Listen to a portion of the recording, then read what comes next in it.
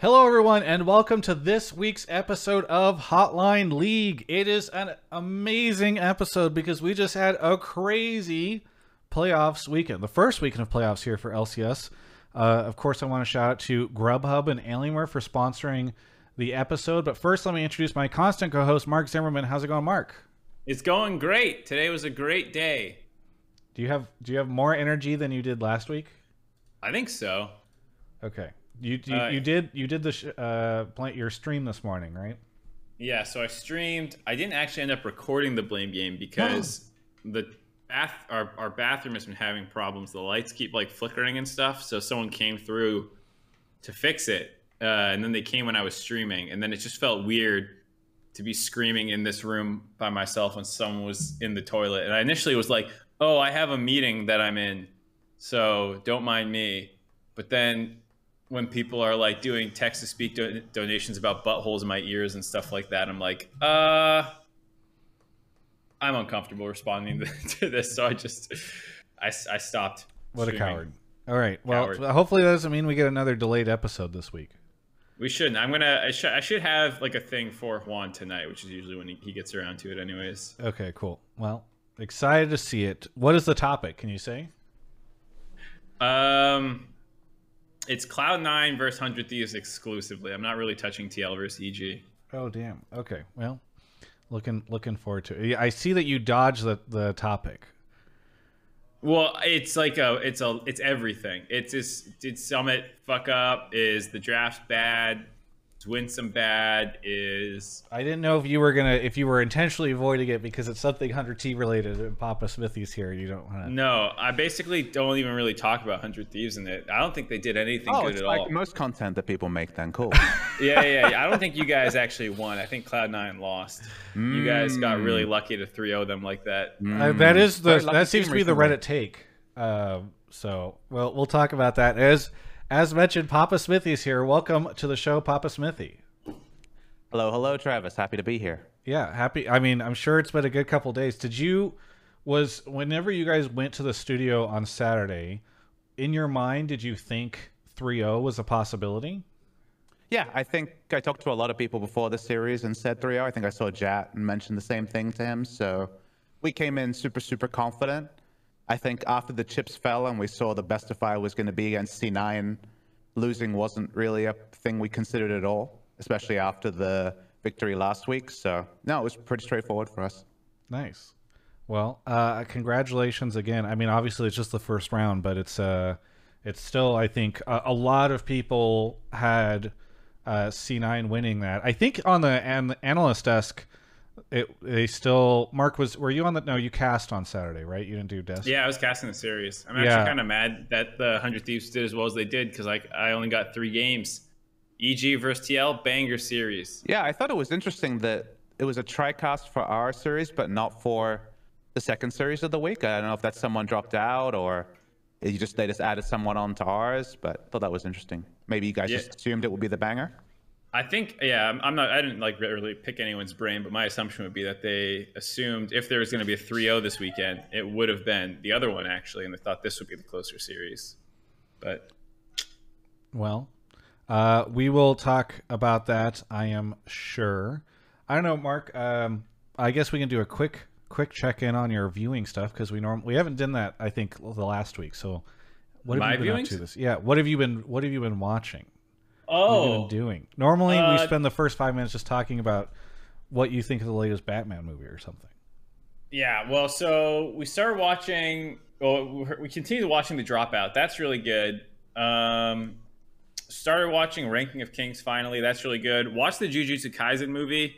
It was pretty good, but at some points I was just like confused about how all this ties into the main plot because like some stuff happens that does. I'm like, huh?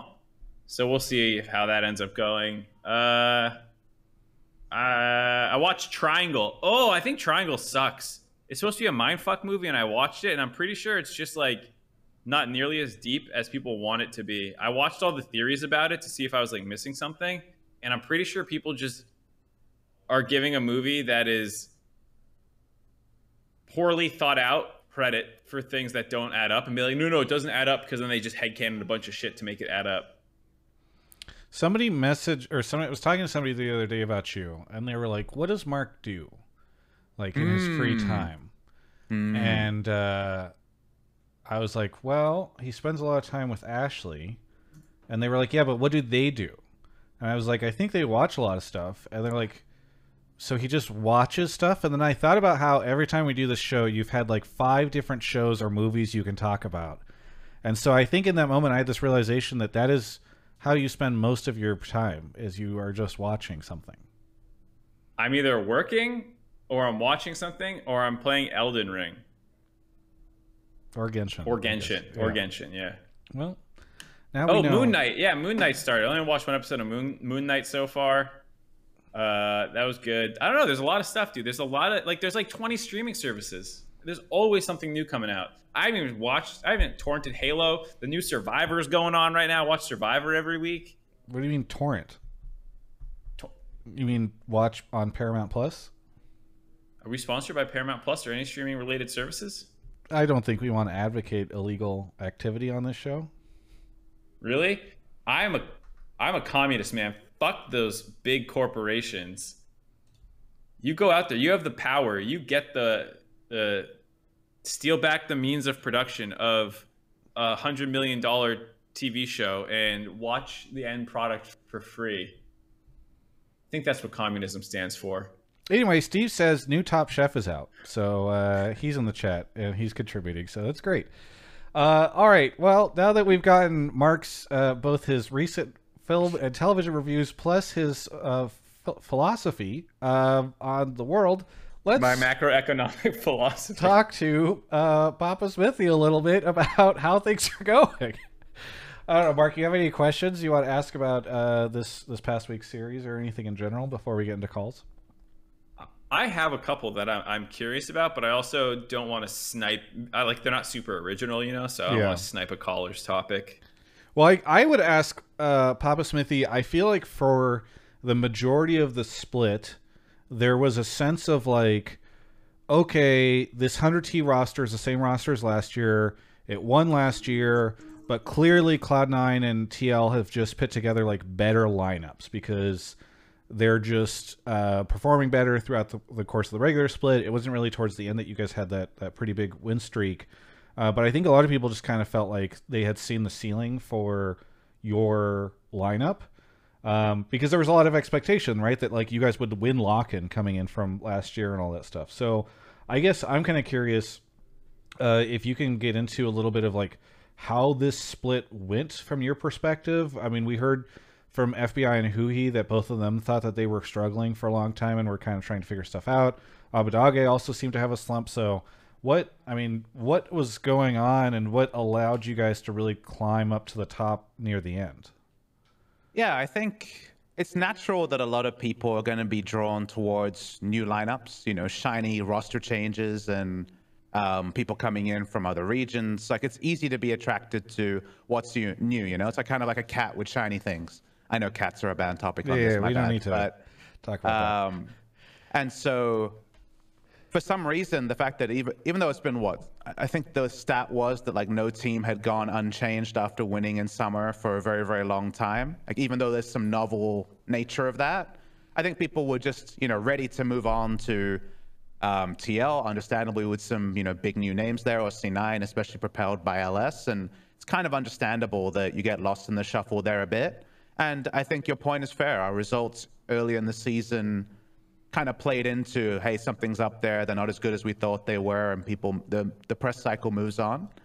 If you're wondering what that's like internally, after Worlds, you know, it was obviously a big sprint when Reaper and Abbedagge joined, and we were doing night blocks and pushing all of our scrims really late to try to make it to Worlds. And that eventually turned into winning Summers, which is obviously a big thing. From there, the moment that we could get our visas sorted, and obviously you'll remember that Closer was held back, Envy was held back. It was, again, holy crap, we're behind on World Scrims now, sprint to get on top of that. After Worlds was over, we thought about our direction for the next year. There were no clear upgrades on the players we had, and we said, okay, let's do a 6-man roster. Let's bring in Tenacity to the roster. And I talked to Reaper, and I'm like, okay, 6-man rosters, a lot of people have talked about it. Let's try and work out a new way to do it. We have a lot of questions. We don't have a lot of answers. What's the best way to get on top of it? And he said, let's do a month-long boot camp in Korea. And I was like, great, let's get on top of that. So we're sprinting again, right? And getting the most out of the boot camp. So when spring season came around, the players started to make some very reasonable requests. And these, out of context, always sound like, the players, like whenever you say the term work-life balance, people kind of slant their head and wonder what that means, right? And the way it works is, like, if you look back to last year, we would do 10:15 a.m. arrival. Usually we'd be practicing till 8-9 p.m. And then if it was like a draft meeting or something, it might be 10 or 11 p.m. kind of thing. Basically every day, one day off on a Monday.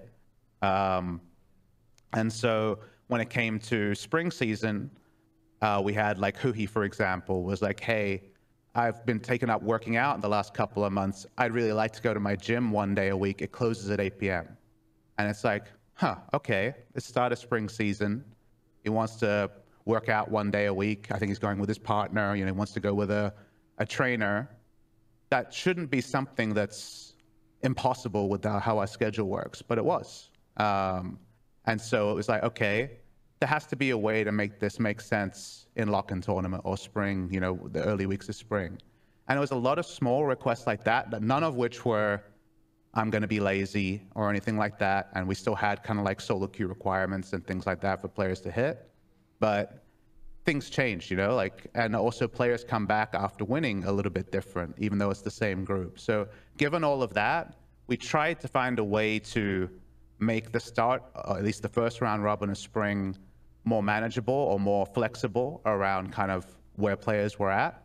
And all of that coincided with some meta stuff that didn't go our way and results that didn't go our way. And obviously after the first round robin, 5-4, losing to Dignitas on the last day, we weren't happy with the direction of our team. And when I say we, it wasn't like a management or a leadership or a coaching exclusive thing. Everyone was like, this doesn't feel right, And from there, we made new agreements about how we were going to approach the second round robin. Spoilers, more hours. It's moving towards playoffs, so players are going to be 100% engaged at all times. And it was really kind of that's all upped into this. We know we can do it when we need to approach. And obviously 7-2 in the regular season, another 3-0 after that shows that the players can get there. And I think at no point did I lose my confidence in what my players could achieve, because we've already seen that on the last Sunday of the season, we can lift a trophy and beat Team Liquid. But when it came to how can we be intelligent about not just sprinting all of spring and then sprinting all of summer and running into inevitable burnout somewhere along the line, there was tuning that had to be done, right? And it felt like we didn't get the tuning right in the first round robin, but that's the time to take risks and make what you can of what you can. And when it comes to performing, this is the time for that. And I'm proud of the boys for showing that performing comes just as second nature to them. Yeah, that's a fair statement. Mark, I don't know if you have any follow-ups to that or if we should just hop into calls. No, I mean, I think it's interesting about like the work-life balance and like when to peak and stuff like that, because I think the amount of time that it takes, I was always a big fan of like the grinder system of how to approach practice. Like I do think, unfortunately, League is a little bit of a volume sport, and it's hard to work smarter.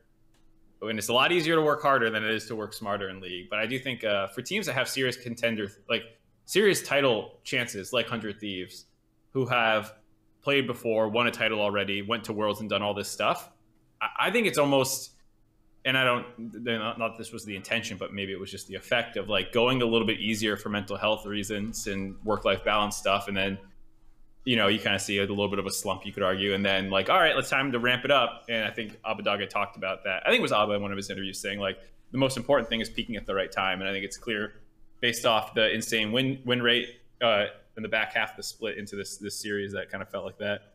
I think it's scary though, because whenever anybody confronts things like work-life balance or, going in second or third gear instead of always being in high gear, you always, it's always kind of results based on whether people will respect you or accept it. I remember in the LEC, Mac did a really good interview about burnout.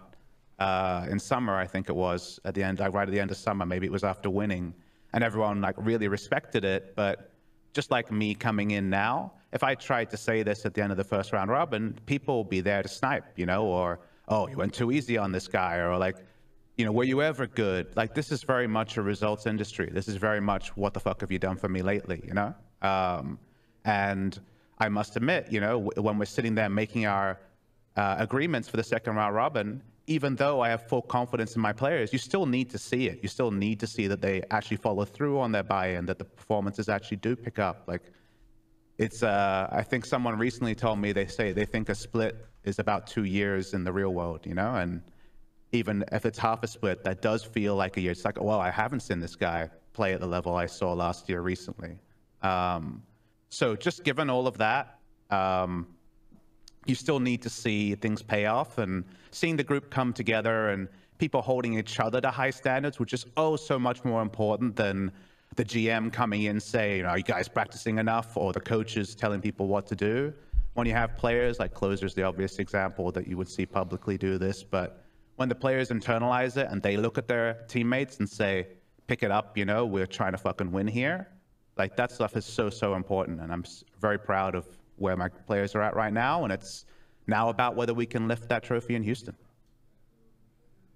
Well, I guess we'll find out. I mean, it is kind of cool that after the first weekend, we realized that you guys will be in Houston. Like, it was funny because Steve tweeted out, like, we're headed to Houston, and I was like, wait, is that done? You know, I was trying to visualize the bracket. I was like, oh, I guess that is true. You're guaranteed one way or another based off of how the future goes. So it's crazy how it could have been 100 Thieves and EG locked in Houston, and TL and C9 yeah, going their way to get there based on a best of one, right? The last game of the first series. I actually sent a message to Peter Dunn at 11:59 p.m. Friday night before either of us had played, and I was like, you know, see you in 2 weeks, you know, in the winners final, see you in Houston. And we did the handshake emoji, and it almost came true. Their boys almost got over the line, and even though they went down, I'm sure they're so proud that that was the 2 games they won, you know, against teams above them, was in an elimination match, and they're trending upwards that everyone's seen in scrims is finally coming to life. No, I was thinking about that. I mentioned that to a couple people where I had this kind of realization in Game 5 of the Team Liquid thing where I was like, this would be a historic playoffs weekend where the 2 teams that there's oftentimes like the 2 teams that just sort of do fine during the regular split and are kind of a cut above folks, and I was like, if both of them just busted out on the first weekend and you knew that one of these 2 teams was not going to make it, it would have just been insane. And so yeah, I definitely was thinking about that as the 5th game was going between TL and EG, and I hope that we have Papa Smithy on. We're going to talk a ton about 100T C9, but I'm also hoping we get some calls in about TL and EG because that was a wild fucking match. Yeah, I mean, all topics are on the board. There's the teams that are eliminated. There's where's Tenacity at. There's all the questions that people want to know the answer to. And I always come on here happy to talk about everything. Oh, Travis, for the YouTube title, we need to ask Papa Smithy, what would he do to fix TSM? Oh, yes. We asked. We have one word answer. Oh, we need God. to ask it. So yeah, well, that'll just be every guest we have on. That'll be the title, so that we can just. If you were in charge of TSM, what would you do? Quit is a totally fine word, like one word answer. You would just quit. That's fine. What are my stock options like? We have to get into details here before we talk about that. Oh, go ahead, Mark. I was just say you're whatever Parth's deal was when he was at TSM. I don't know if he had stock options while he was there or what, but I mean, he joined early, so I assume that by the time he he left, he's gonna be looked after. Pot's a great one, so I gotta admit, it does ring hollow to like consider TSM and not see Parth around. I know for fans, it's gonna be Bjergsen, right? But Parth was definitely the face of that org to me, at least. Yeah, no, it's very true. I think people always understood what he was doing. The other thing that I think, Mark, I don't know if we have, normally we do the rundown of topics that we want to throw in. I know you've already thrown a bunch of people in the waiting room, but I do think one topic that I'm hoping that we can have a conversation around is Champions Queue stuff, because obviously there was a ton of crazy stuff about that on Reddit. I saw you tweeting about it, Papa Smithy. So I don't know if we have any takes on that, Mark, but if there are any, maybe we try to grab one. I didn't see any, but I'll keep an eye out. Yeah. Let's hit all the topics. I a don't pro come here tip often. for folks. If any of you think it's if you think EG would have won if Danny had just played Champions Queue, maybe put that in, or I don't know. Obviously, there's been a lot of conversation about Champions Queue in the past week and beyond that too. So, would love to do that. Wait, actually, has 100T and TL played more Champions Queue than EG C9? I think so, right? Because there's definitely. Yeah, there's several. I don't think 100T you guys play a ton, but I do think I'm not sure if Inspired or Danny plays much, and then I'm pretty sure Fudge doesn't play any. And the numbers are going to go down for the rest of this month, Travis, because no one is playing right now. So which is such a bummer. There's a game an hour pretty much at this point. So. We'll save it for a call. Hopefully somebody comes in, but I do think it's a little depressing. On one hand I get it, but it's also just like a bit of a bummer. So I don't know. We'll see. All right. Anyways, let's do it. Let's get some callers in here. Let's do it. Okay. I'm not going to do the spiel. That's fine. We already have a bunch of callers on the thing. If you guys want to know, just type !! instructions in the chat. That'll teach you how to do it. Thank you to some of these wonderful subs. I got some before the start of the show, but Desarta, Danielle, I think that's what it is. America Vespucci, Phoenix, Alzor TV, C. Selter, Gengarifith, Fishsticks, Crawls Balls, and Darth Zombie. We'll get more later on because our next caller is here. Our first caller, Rudifer, is here. Is that how you say your name? Yeah, it is. Great. Where are you calling from? Calling from New Jersey. New Jersey. What do you want to talk about on the show? So my take was that, and it's actually funny that Papa Smithy had mentioned that he wishes that EG would have won against TL, because I think the boys just actually gave EG the blueprint to win their eventual matchup against C9, assuming that C9 wins against GG and EG wins against FlyQuest. In that lower bracket matchup, I think that playoff impact will keep Summit down at the top lane, and that's going to allow Inspired to showcase his intelligent pathing like he did against TL in that series, which can potentially outpace Blabber, which will therefore affect the lanes and give EG the dub. All right, so you're calling EG, and you think it's based off of basically everything we saw this past weekend, it sounds like. Yeah, and then kind of more importantly, the fact that I think from what I had seen in 100 Thieves series against C9, Blabber did not have a lot of impact in getting Summit ahead. People meme and saying that, Summit and Berserker being the win condition for C9. But it seems like Someday was really able to keep him down. And even in game 2, where Blabber seemed to have I was looking at Oracle Elixir, and a 2100 gold lead seems like a lot, but then when I looked back at the game this morning, I was like, he got a 2100 gold lead from getting that kill in 100 Thieves jungle, and then got Rift Herald, and then did nothing for like 16 minutes to impact the map. But I don't think Inspired would do the same thing, because just from seeing how he laned against TL, seems like he has a good impact on the map. Papa, I can help hone this question if you want me to, or if you want to just answer how the caller phrased it. I'm easy. Let me know. What do you want to hear? So, one, the caller's asking basically, he thinks you guys handed the blueprint to EG to beat Cloud9 should they match up. Do you feel like this is a blueprint that more teams can use against C9? I think the C9 have a very defined play style. I think most teams do, and if it left unchecked, like it was with a lot of the Jason Nar picks, it was pretty easy for C9 to pick up victories. If you look at their stats, the forward percentage on top is high, and then mid and bot lane is very low.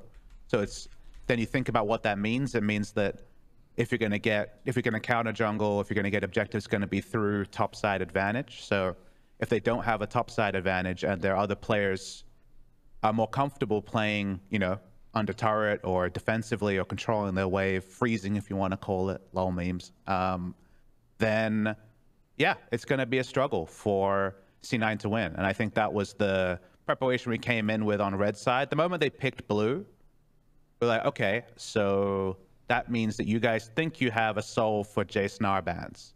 And that was clearly what the Renekton Diana was about. When it didn't work and they ran it back, it just confirms that with 3-4 days practice, that was the best strategy they had to try to find a way through kind of what happened the week before. And I think the amount of time is something that's lost on people, is that when eventually you take like a gut punch, you know, when one gets through the armor, pivoting in a couple of days, something that like, you know, habits that, what is it, the old habits die hard kind of thing, like pivoting your strategy in a week is super hard. And I think they came up with something, and I saw, I think there's a Peter Dunn out of context Discord message somewhere, which was basically along the lines of like, maybe that was the only kind of pivot that worked during the week of practice, which, you know, people have heard the murmurings of Cloud9's problems in scrims for a couple of weeks. We haven't scrimmed them. I'm just going on public perception. Those things add up to, in a couple of days, this is what they had to show for it. Probably worked in scrims, didn't work on stage. They bust her out to us.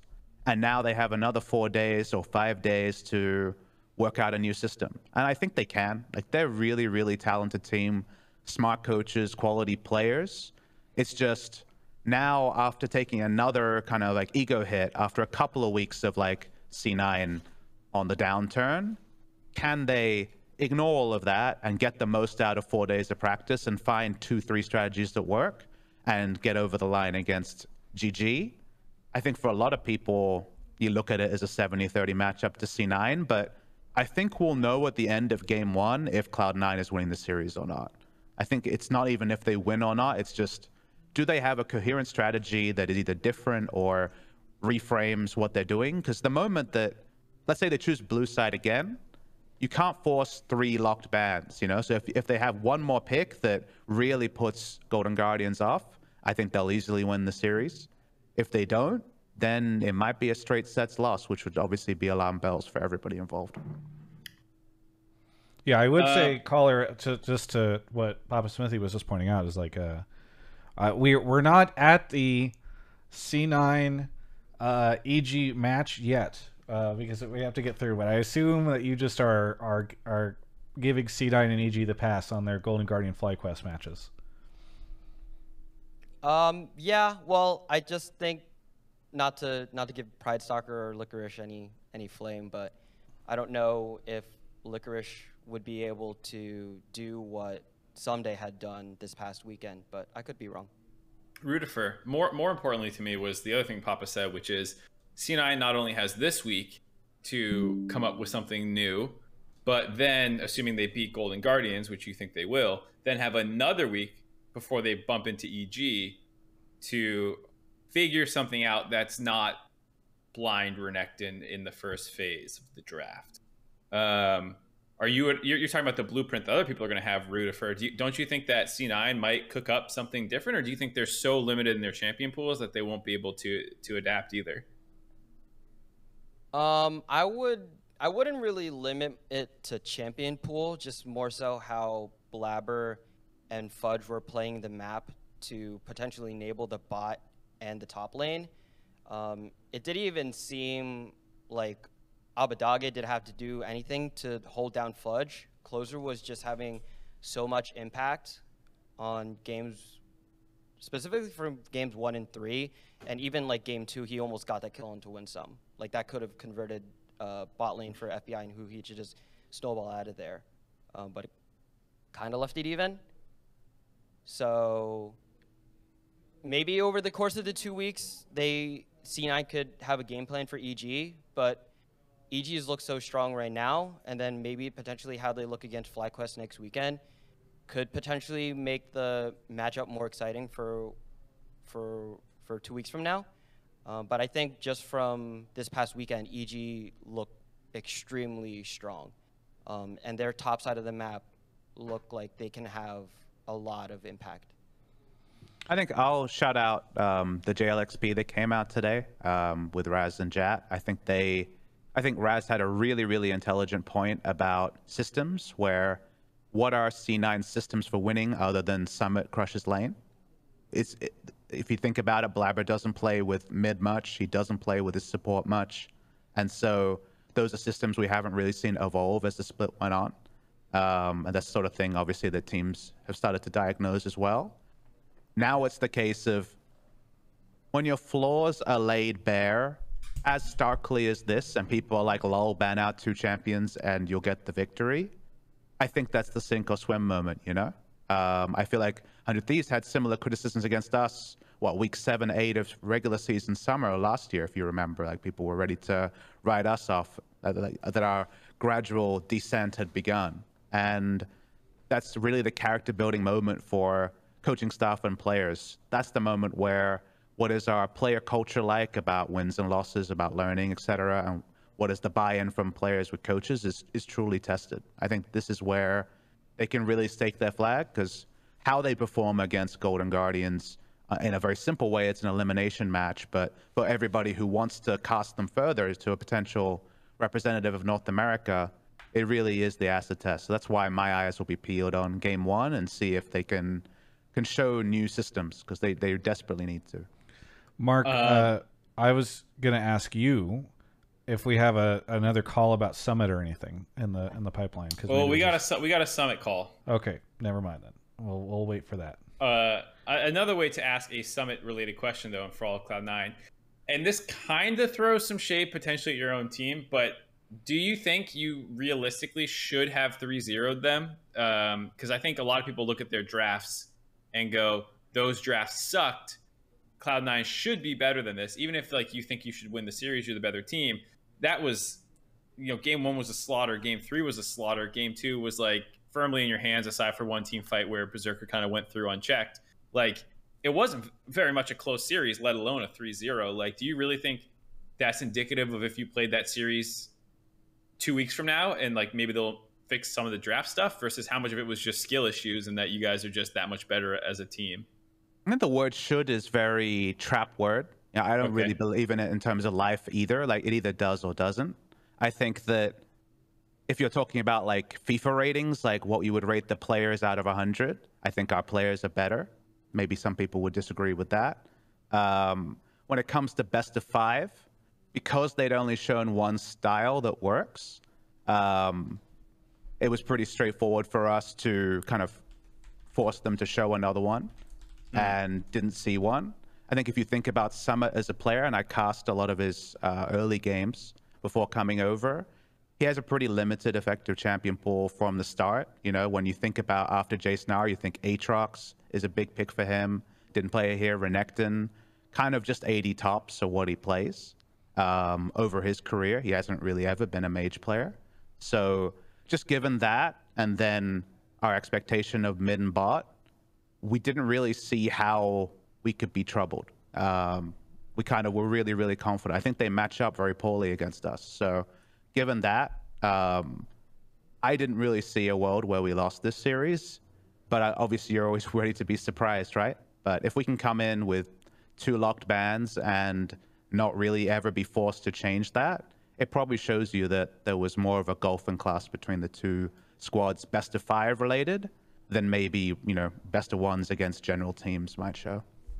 Yeah, I mean, I think that's a big part of it is during the regular season. I don't know, you don't have to reveal your practice techniques, but at least when I was coaching during the regular season, Monday, Tuesday, Wednesday are not really targeted towards the people you're playing that week. You're trying out things for the patch. You're trying out just general improvement stuff. And like maybe Thursday, but especially Friday is like all right, what champions do we actually want to practice for our opponents that we actually think will be playing this week? And like that's very different than a best of 5 week where like basically from the drop of the hat you're like prepping for Summit versus prepping for what does Someday want to learn this week kind of thing. Yeah, if fans don't know, let's say we're playing against let's use Friday as an example. We're scrimming against random team and we're playing against C9 the next day.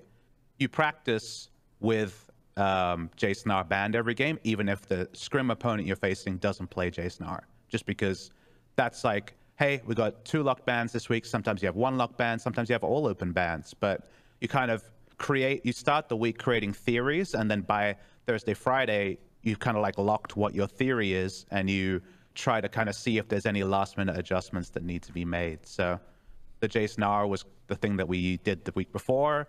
That's how you're going to approach game one.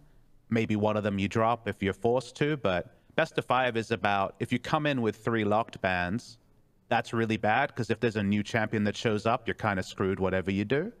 You want to come in with as few locked bans as possible. Yeah, that's basically how the boxing match goes. And I felt like ultimately C9 weren't able to catch us off with anything. Mark, I know we need to go on to the next caller, but really quickly, just especially because you weren't on the analyst desk this weekend, I will ask you the question you asked Papa Smithy, which is, do you think C9 was better than what they showed on Saturday? Do you think it was a draft diff that led to them getting stomped out so much? No asterisk. I mean, I think what Papa said about it, the draft diff, but like, I feel like when people talk about draft diff, sometimes they mean like, oh, this team just drafted badly in this isolated situation. I think to his point, like, isn't this kind of what you expect his third champion on the priority list to have been, especially considering they banned Tryndamere in the first 2 games, I believe, as well against Someday. So there was actually a three top lane pinch. So like, what's he going to blind top at that point? It feels like Renekton or Aatrox are the 2 things, and they probably had success on it in scrims. And my concern... Here's what I'll say. A small point is, didn't we come into a best of 5? We were expected to lose against a dominant top laner and win 3-0 the last time. Like, are Alphari and Summit really that different in terms of players? Both of them really good at the champions they play, and matching into Someday, who's been playing for 9 years and can kind of play everything with no ego. Like, this was just kind of the way it was going to go, right? Indeed. The difference, I'd say, is that that Team Liquid team had Core JJ and Jensen instead of Fudge and Winsome. You're right. Winsome didn't roam top, so we had one less thing to worry about. Yeah. I mean, so I know that just sounds like big shots fired, but I'm only half kidding about, like, if you're C9 and you're like, this weekend didn't work, let's pivot and make a new game plan. How do you, like, what's the new game plan? Play through bot lane, which they haven't really done all split. Play through mid lane, which it's 1, not a great metaphor, and 2, again, something you haven't really done all split. It's kind of more like, hey, Summit, you're 1v9. We got to figure out new champs that you can actually 1v9 on, because Renekton isn't it. To me, the person who clearly can change and kind of change the entire texture of the game is Fudge. I think what is his effective champion pool in mid is always a thing you're not that clear on, right? Because he doesn't play champions queue. He's pretty private in general. But I think he's a super, super intelligent player and also very talented. I think he's still working out what mid lane looks like for him. So, I mean, the casters were talking about it, like the Renekton flex to mid, right? That was a pivot that was very obvious that we didn't see in this series. There's lots of niche counter picks to meta champs, and if you know what to expect from the enemy mid, things like Aatrox mid and things that he's played in top or that Summit's played in top can be done. Obviously, we saw in this case, actually EG, you know, Flex doing the human swap, and I hope C9 takes inspiration from that and then lets Fudge lean into the weird. Maybe LS will airdrop him some more OP stuff that he can play in mid, but I think Fudge is the one where if it can be Blabber plus Fudge go top, that would be a really good evolution compared to kind of just isolation, but Summit needing to do his own thing. But we talked a lot of time on this, and I know you guys want to move on. Rutherford, thank you so much for the call. Anything you want to shout out before we go on to the next caller? Yeah, I'd just like to shout out my boys who are watching in right now, and also the crowd this weekend. Me and my friends were just talking about how, you know, it's probably amazing to be back in the studio in LA, but to hear the crowd noise even through the stream just made the matches online so much more enjoyable. So yeah, shout out to y'all that over was there hyping the crowd up. Super cool. It was so it's funny how much it makes a difference. Either way, thank you so much for the call, and we'll catch you next time. Thanks, guys. Have a good one. All right, off to the next caller. Mark goes. Thank you to Perchy99, Samiz, I believe is how you say it, McManlinus, Riot Wafflefoot. Thank you for the sub, and then also for gifting 20 subs. That was very generous of you, and very much appreciated. And finally, we got Zemelkai. Horizon is here. Horizon, where are you calling from? I am calling from Houston, Texas. Houston, Texas. Whoa. Oh, I look forward to visiting you soon. yes. I look forward to seeing you there. Fantastic. Well, it's exciting to have you on the show. What do you want to talk about on the show? So I'm going to come in with a hot one. I'm not going any holds barred with this one, especially after having seen what I saw this weekend. Pretty simple take. After having watched Live in the Moment and then calmed down and rewatched the series from this weekend, given 100 Thieves versus Cloud9 and then TL versus EG, I'm even more convinced now than I was then that Team Liquid are genuinely in trouble given the level of aggression and quality in terms of improvement that 100 Thieves have shown, especially given the fact that TL had to go all 5 games over EG, which was a matchup that by all rights should have been dead meat. Now, I'm going to caveat this. You're going to have a hell of a time putting them away because they're still a strong team. I expect it to be a dogfight.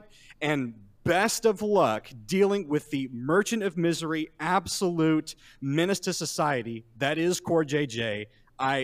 Best of luck to you, sir. Okay, so besides Core JJ being a menace to society, the takeaway is that TL's in trouble and 100T is the biggest threat now after this weekend. That's your premise, essentially. Yes. Okay. Mark, we let Papa Yes. Smithy go first last time. Okay. So I'll ask you, how much is Team Liquid in trouble after what we saw yesterday? Well, it depends on a couple factors. One, will Team Liquid be mind controlled into taking Renekton twice on blue side? I feel like if they can avoid that massive pitfall, they'll at least stand a little bit better of a chance than Cloud9 did. I think there's a legitimate concern about how they did against EG and that it wasn't super convincing, but I do think that was actually a better series. Like, it was a 5-game series. You can argue TL underperformed a little bit, but I do think that EG just looked better in the best of 5 than they did during the week, or during a lot of the weeks. I know people are harping on their Game 5 draft because it was Renekton Nidalee, and 1, people hate Renekton. 2, Renekton Nidalee lost a 10k gold advantage in LCK finals with one of the best teams in the world running it, and people are going to flame that draft. But I think EG drafts had a couple good ones that actually surprised Team Liquid and got some real big advantages. I think there was a Kennen game, if I remember correctly, that was really good.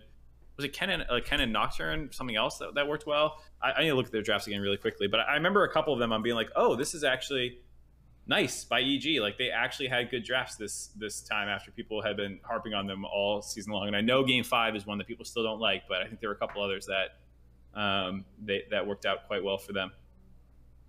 Do you think, to Horizon's point, do you think that EG played particularly aggressive, and that if we're seeing an aggressive 100T, that will be something that Team Liquid will struggle with?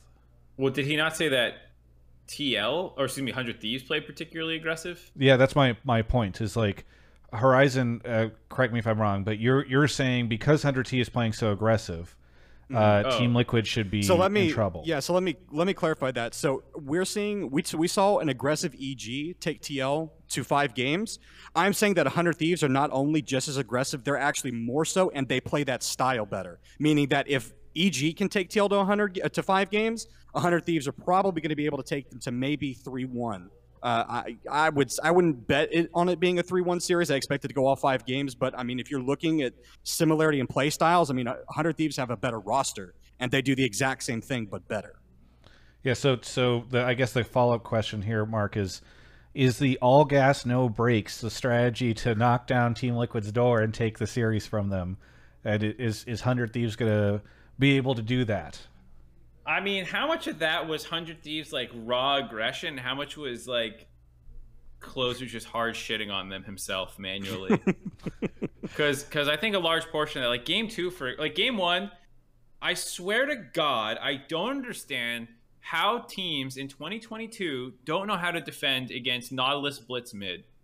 I actually cannot fathom how your takeaway is to just sack mid, don't put anyone there, but still stand at your point on the banana brush. Like, for the love of God, I Here's cannot what I'll understand. say. Like, for sure, they have like lots of stats, and they would have gone over draft meetings and things. And I agree that it's like a boiler point invade to not have someone watching mid. But I guess the one thing I will say, and another reason why I thought we came in really favored, is the amount of stage plus crowd rookies they have is gonna affect game one. I thought I could definitely see some nerves with just how they were playing. Not even just the rookie players. And also, something that I didn't like that I noted to Riot is that they, with the fans in the crowd, they also had to up the white noise in the headsets quite considerably. It's the highest it's been in 2.5 years. And even during the mic check, even my players were like talking to the ref, being like, wait, the white noise is so loud. Like, why did this change week on week? And we didn't know about that beforehand. So and between nerves and comfort and stakes, like, I think start of game one was always going to be a bit wacky. And you just saw an ultra low roll, but there's no world where they don't know how to defend a Nautilus mid. It's just they did not defend a Nautilus Blitz mid that game. I hope so. I don't know. Either way, like, coming from a professional sports background, that to me is like, they called the most basic play call available, and you just like fudged it. And so maybe it is the white noise or some other things, but the second game they clearly remembered what they were supposed to do in terms of like where they put their awards and stuff. But so my point where I was going with that was, game one had a really wonky game state where 100 Thieves just hard shit on them with a comp that wants to scale, and game two was actually not that aggressive. Closer did have a really nice gank in the bot lane, but then it was actually one kill in C9's favor for like 18-20 minutes in the first game, and then they got one back on like a weak side play away from a dragon. It wasn't particularly a proactive game out of them because they didn't need to. They had a scaling advantage in my mind, so it's not a criticism. I just don't think it was super aggressive. And then game three again, there was a weird map split situation, and Closer again popped off, and then Winsome lost his mind and ran in like 3 or 4 more times and died, and like 100 Thieves ran the fuck over them. I don't know if I'd classify their game plan as super aggressive. It looked like they thought that Cloud9 didn't have an answer to like weak side top and scaling, and that seems to be true. But I think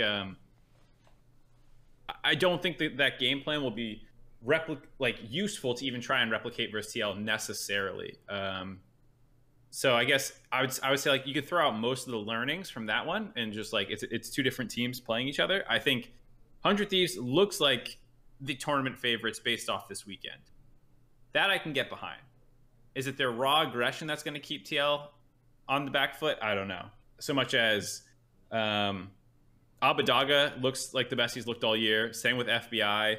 Closer has been great Closer and Someday have been great all split long, and Huhi is looking good again as well. Like they seem to be firing on all cylinders. Whereas TL still has some oopsies games, it feels like, from certain members. I haven't seen an oopsies game out of 100 Thieves in it for a minute. And one final point, if I can, just to make on it real quick. We talked about aggression and like whether or not 100 Thieves will actually be able to like level that. I think it's a good point to focus on where they would level that aggression, and you have to think it's going to be going towards Bwipo, right? Because Bjergsen's not going to win TL game. If you can keep bot lane in check and you can make sure that Santorin's not, popping off 1v5, getting kills like he did, in EG to just start to carry some of those games, Bwipo's look super exploitable, and if you could smash that lane hard enough and transfer those leads into other lanes and keep really the only other carry in TL, which is that bot lane down, they'll have an easier time of it. I think Bwipo has just looked super exploitable all season. Papa Smithy, what if you guys just use all these cheesy level 1s? Camp out, catch Bjergsen. Is this a strategy to beat Team Liquid? Is that the way to go about it? I think overall this take it feels very kind of in the moment. I'm talking to you after we smashed C9 and EG surprisingly went to 5 games against TL. Even though I'm with FBI, I thought those two teams were very evenly matched.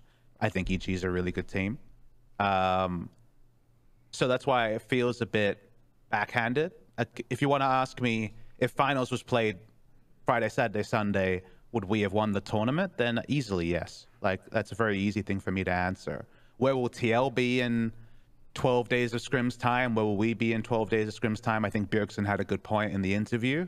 Like, this is the most scrims you're going to play in a block since the start of LCS. So you can really shift and evolve and grow from here. So someone like C9 is very envious. They don't have 12 days to beef up their systems and things like that. So I think when it comes to how we match up against TL, there's going to be certain things that hold true. Like, I think the closer usually monsters Santorin whenever they play against each other. And so I think that's a really good matchup for us.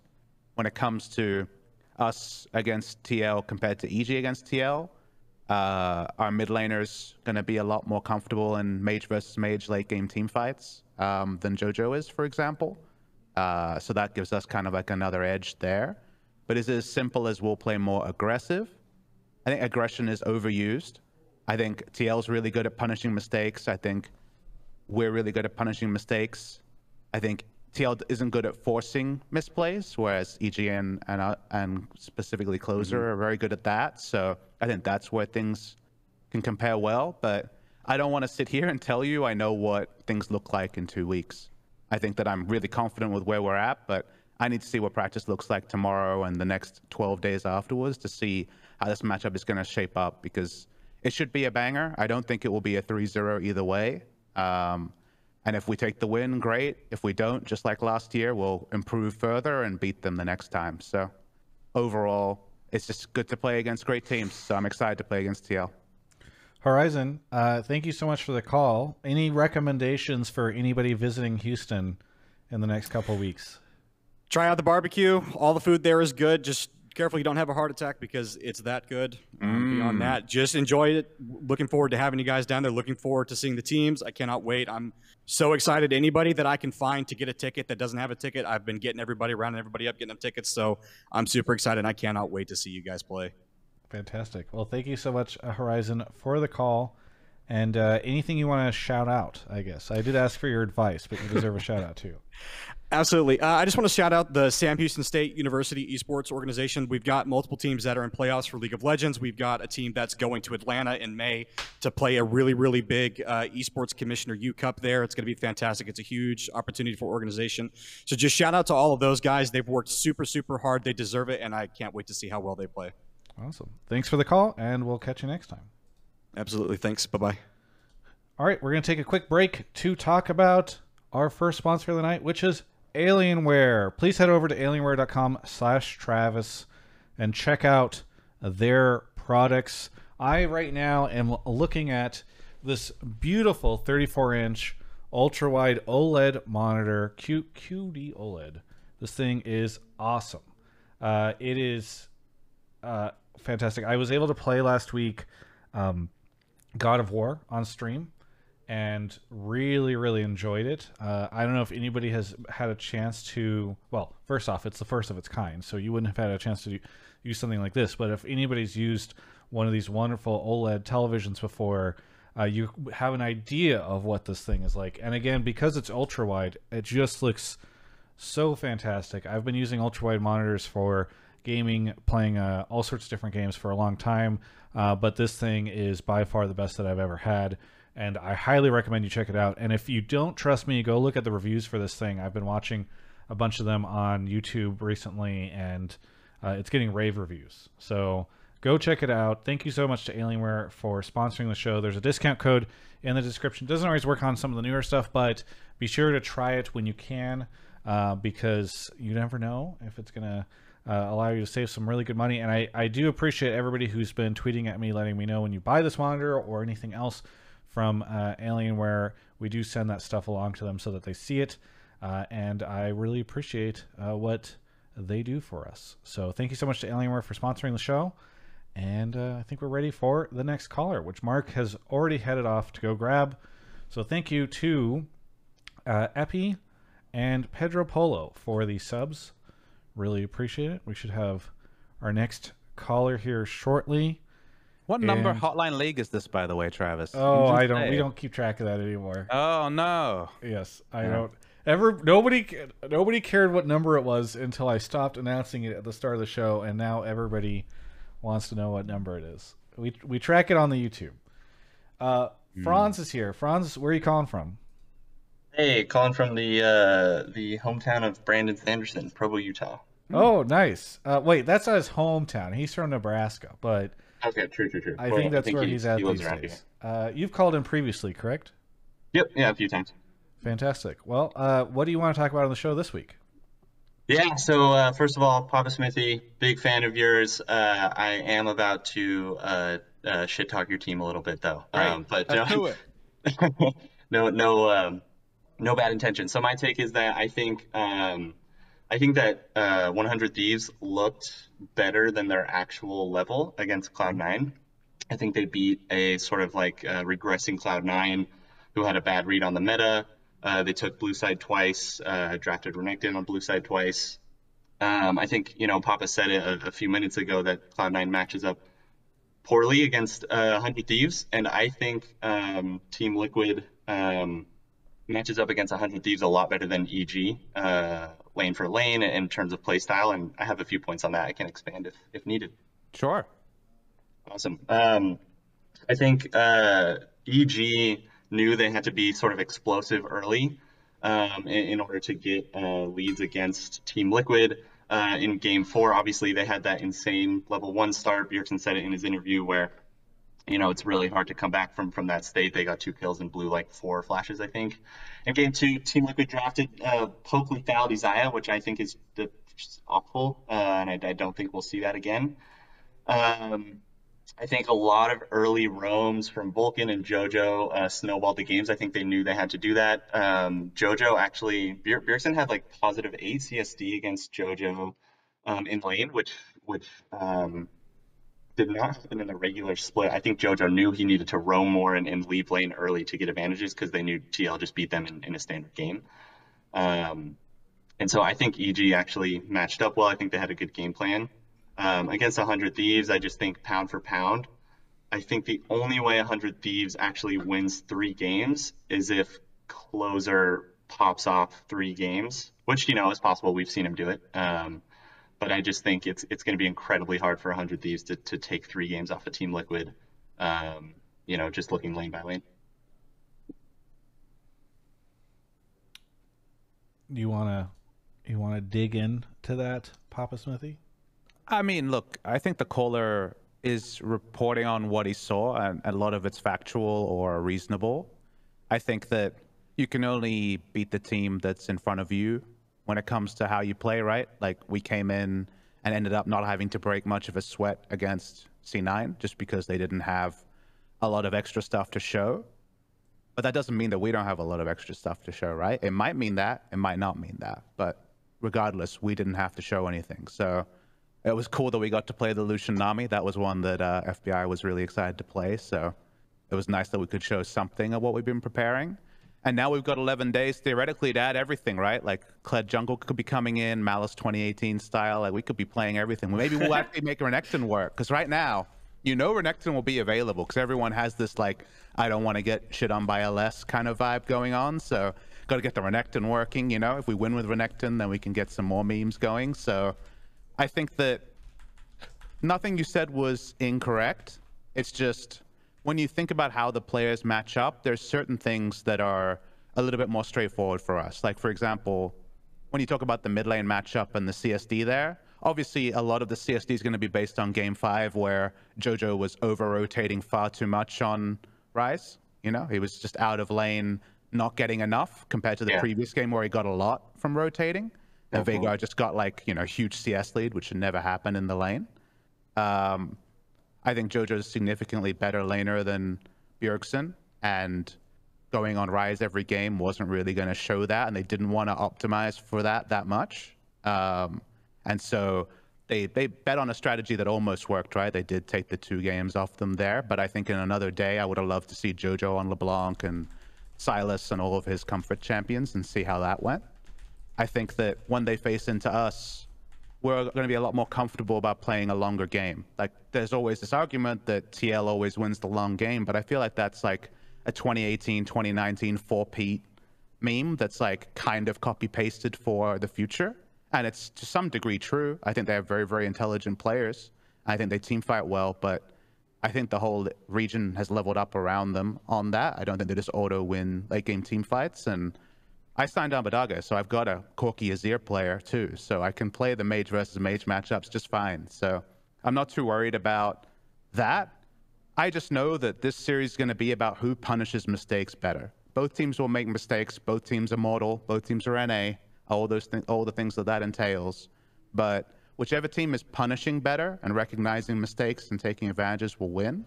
And I think there's very little to call between the two. I'm going to be biased and say I think my players are better. Steve's going to look at his paychecks and say that his team's better. I think both are super valid, and that's why it's a banger matchup in 2 weeks, right? I'm really excited. I am.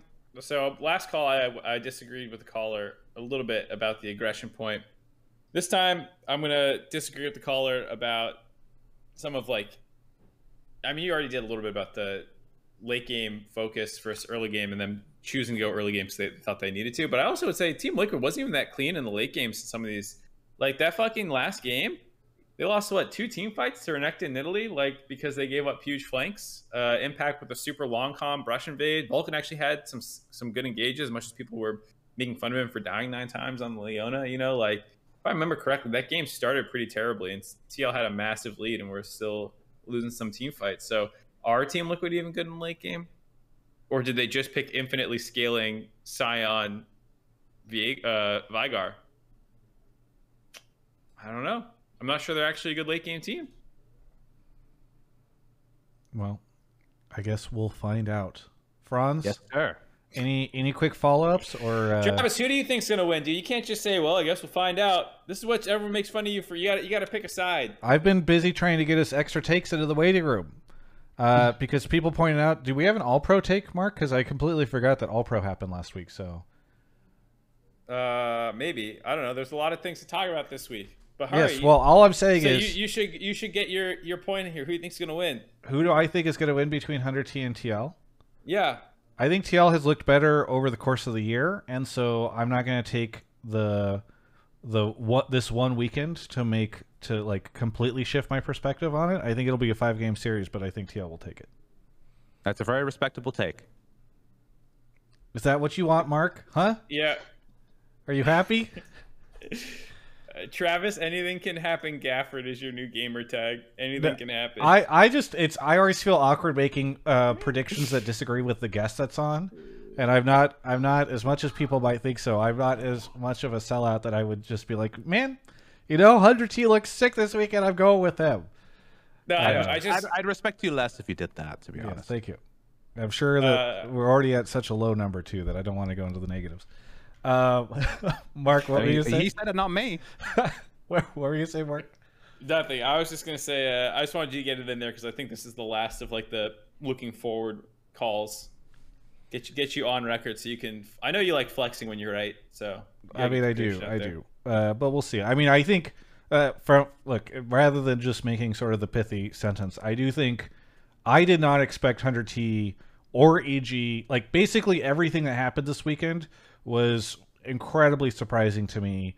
I knew that 100T was on the come up, but I overestimated how much C9 had.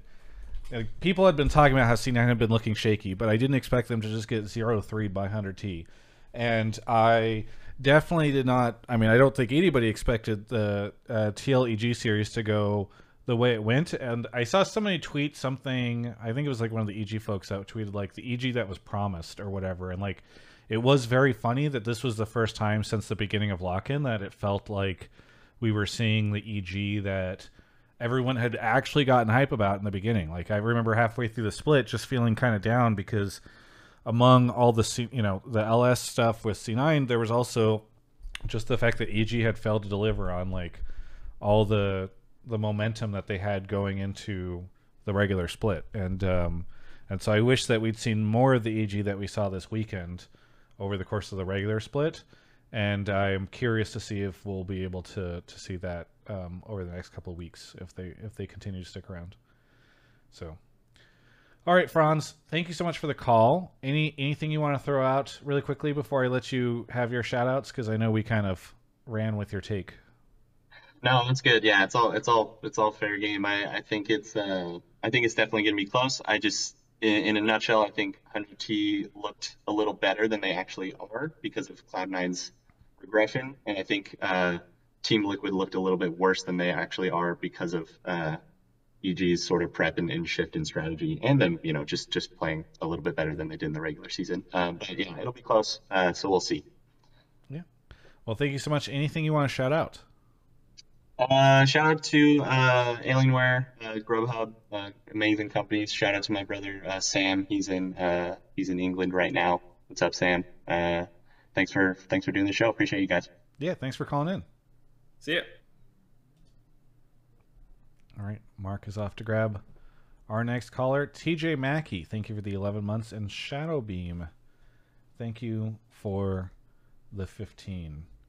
How's life otherwise, Papa Smithy? You been doing anything relaxing, or is it all league focused all the time right now? I mean, my work-life balance is terrible at the best of times, but it's been better. The world's opening up a little bit. Got to get to see friends and loved ones. Doa had a birthday party the other day, so it was good to see some of the old Korea crew and stuff like that. So, no, things are good, and team's trending up, and I don't know, everywhere I look, there's a bit of sunshine, so I can't complain. Yeah. Treethan is here. Treethan, where are you calling from? What's up? Calling from Jersey City, New Jersey. Ah, a lot of Jersey going on. What do you want to talk about on this week's episode? So it's mainly a question for Papa Smithy. I'm just going to read directly from my take what I said. Why have a 6-man roster if Tenacity is not getting stage time? I'm sure he's scrimming, being paid normally and everything, but being on stage is the main goal for players, so why keep him around if someday is getting all the play time? So this is a straight-up question. It's less of a take, and it's more, what the hell, Papa Smithy? Yeah, and I understand the kind of takes about the 6-man roster and why haven't we seen Tenacity playing in the LCS and things like that. And when we announced the 6-man roster, it was about how do we want to approach 2022 and how can we leverage what we have the best. And it was coming off Tenacity doing really well in EU solo queue. I had some goals for what I wanted out of him when it came to the Worlds Bootcamp. A lot of his learnings are around professionalism. And that doesn't suggest that he's unprofessional. He's just a young 18-year-old, He had a lot to learn about how to fit into a team environment, how to be a good teammate and things like that. And that's a lot of stuff that he could work on while he was at the Worlds Bootcamp. And I think he nailed it. And it was really, really good to see how much he grew while he was there. And when it came to moves, and I think that North America has this a lot, when I look at our roster, I think there's very few upgrade possibilities that exist when we're talking about domestic and resident C tags, imports and domestic players. I think a lot of North American teams have side grade options of okay, crap, my team's boom, I need to get somebody else, and they're roughly the same power level, but there's very few ways to upgrade a roster. That's why we spend so much time and money in youth development at the academy and amateur level, is to try to grow prospects that can be better than what exists already. And Tenacity was in a really good spot, and I wanted to know what it would be like if we fully integrated him to compete with the spot. And I knew that someday was going to be very able to kind of take it on the chin and play well. It wasn't going to affect his mentality. He was going to still stay engaged. He was going to be professional about the scenario. I did an interview right after we announced it, and they were basically like, how are you going to do it better than everybody else? And all I really could tell was the truth, which is I talked to a lot of the teams that had done 6-mans before, T1 who'd just done the 10-man roster the same year. And I understood the things that went wrong previously, tried to work on some areas that would be better for us. And basically I knew all the questions, but not the answers, So that was a lot of the thought process coming in. The reality coming in was that our level in January and February, even in practice, was really low. We weren't where we wanted to be as a team. And one of the few anchor points we had was that Someday was in career best form, especially when it comes to starting up the year. He's a bit of a slow starter usually and kind of works his way into a year.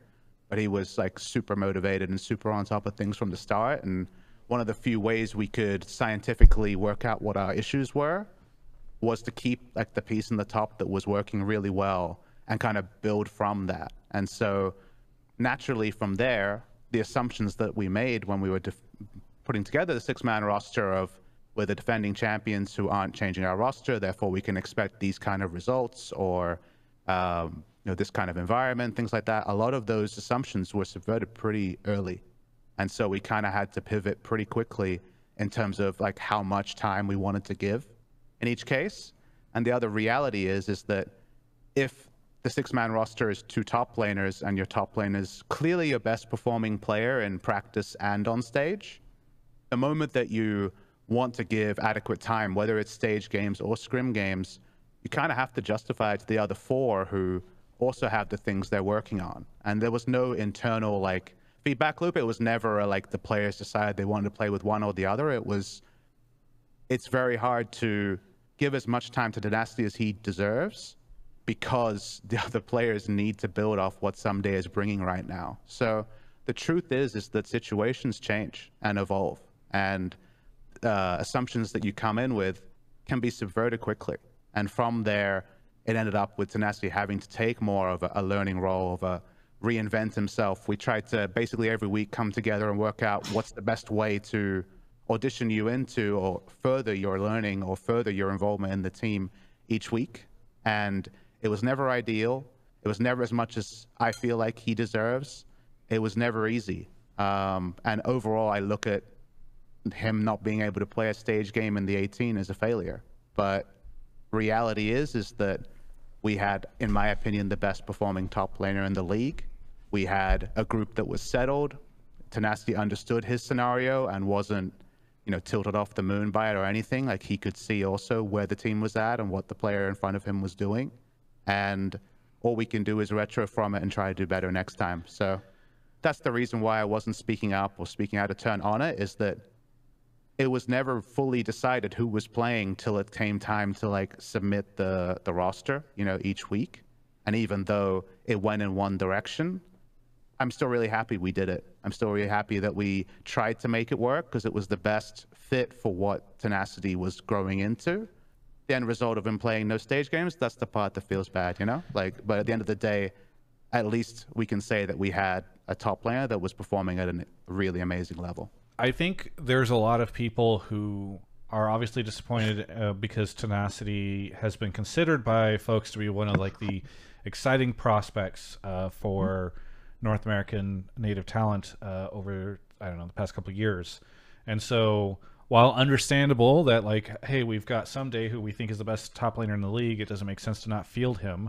I think there's a lot of people that are kind of like, well, what happens now? Is Tenacity just like, he played that lock-in game and then he's just like locked out for the rest of the year. So, what, Mark? I was going to say, before you answer like the future of Tenacity, I'm with Raz in Twitch chat. There are a lot of people who are like, what this PR answer, this or that, and Raz is popping off about like, how is that did not answer the question. I think Papa Smithy did a great job. For people who can't understand a longer that was a great answer. It was longer than 30 seconds, so I'll give the idiot version. They thought that they would do better than they did during the regular season, and they could put Tenacity in for games. They struggled a little bit more than they expected, and they had to focus on trying to compete with the main 5. It's pretty easy to understand. The plan changed pretty early on in the season because they probably got 2-0'd by Dignitas. They didn't think that was going to fucking happen. Like, these things happen, and they had to pivot. And the 6-man roster thing went away pretty quickly. Chat, it's not that hard to understand. Papa just gave more context about like what was actually happening, which I appreciated. I'm surprised people didn't get it. Mark, we get it. Yeah, Chat is done. That was back great. to we spent a lot of time talking about the circumstances. Now I just want to ask about the future, because obviously people want to see Tenacity play in some way in the LCS. They're bummed he hasn't been. So do you think that, for instance, I think somebody in the chat was saying like, oh, his best chance was to play in lock-in or spring, because obviously when summer comes in, the stakes get even higher. So do you think he, like his 2022 chances are basically nil now? And also, is there an opportunity for him to maybe find a team in between spring and summer if he wants to? How are you guys looking at his future? Yeah, a lot of that is between myself and Tenacity. He signed a 3-year deal at the start of this year. based on the six-man roster and the fact that he really wanted to play on a top team. And obviously, I feel like I haven't been able to meet what I hoped I could meet as much as I wanted to. Obviously, it's much more complicated than what I want, right? Or what I think should happen. Systems go and develop as we talked about. I've already talked to him about kind of like what he would prefer the rest of the year to look like, and there's always options, right?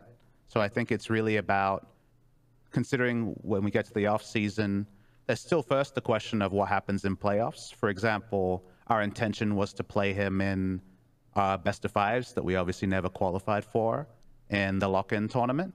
That didn't happen, and that was obviously around the same time we were reframing our team around Sumday's performance at the time. There's still very much the chance that he plays this playoffs. We have enough time now to try to test things out and see if things go that way. If it doesn't go that way, the most important thing for me is that Tenacity has a scenario for summer that he likes, because at the end of the day, it's a player that I signed at 16, for 100 Thieves Next, and was the fulcrum of our amateur team. We started an amateur team largely because I saw Kenvi and Tenacity's VODs, and I was like, holy crap, these guys are amazing. He's a young man that I respect a lot. So when it comes to summer, if there's a perfect LCS spot for him and all the stuff works out around that, great. If it's sticking around with six-man roster, I would say right now, if we couldn't play him in 18 games, extending the six-man roster for summer doesn't seem like it's like the smartest use of his talent. So right now, that's up in the air.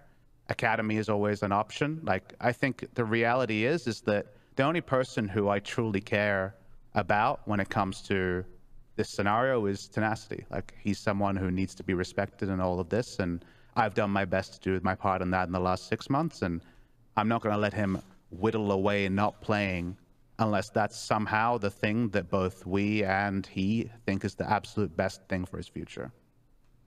All right. Fair enough. Treethan, thank you for the call. Anything that you want to shout out before we take a quick break? Yeah, of course. Very quickly, TSM was in fact at the bottom of the standings.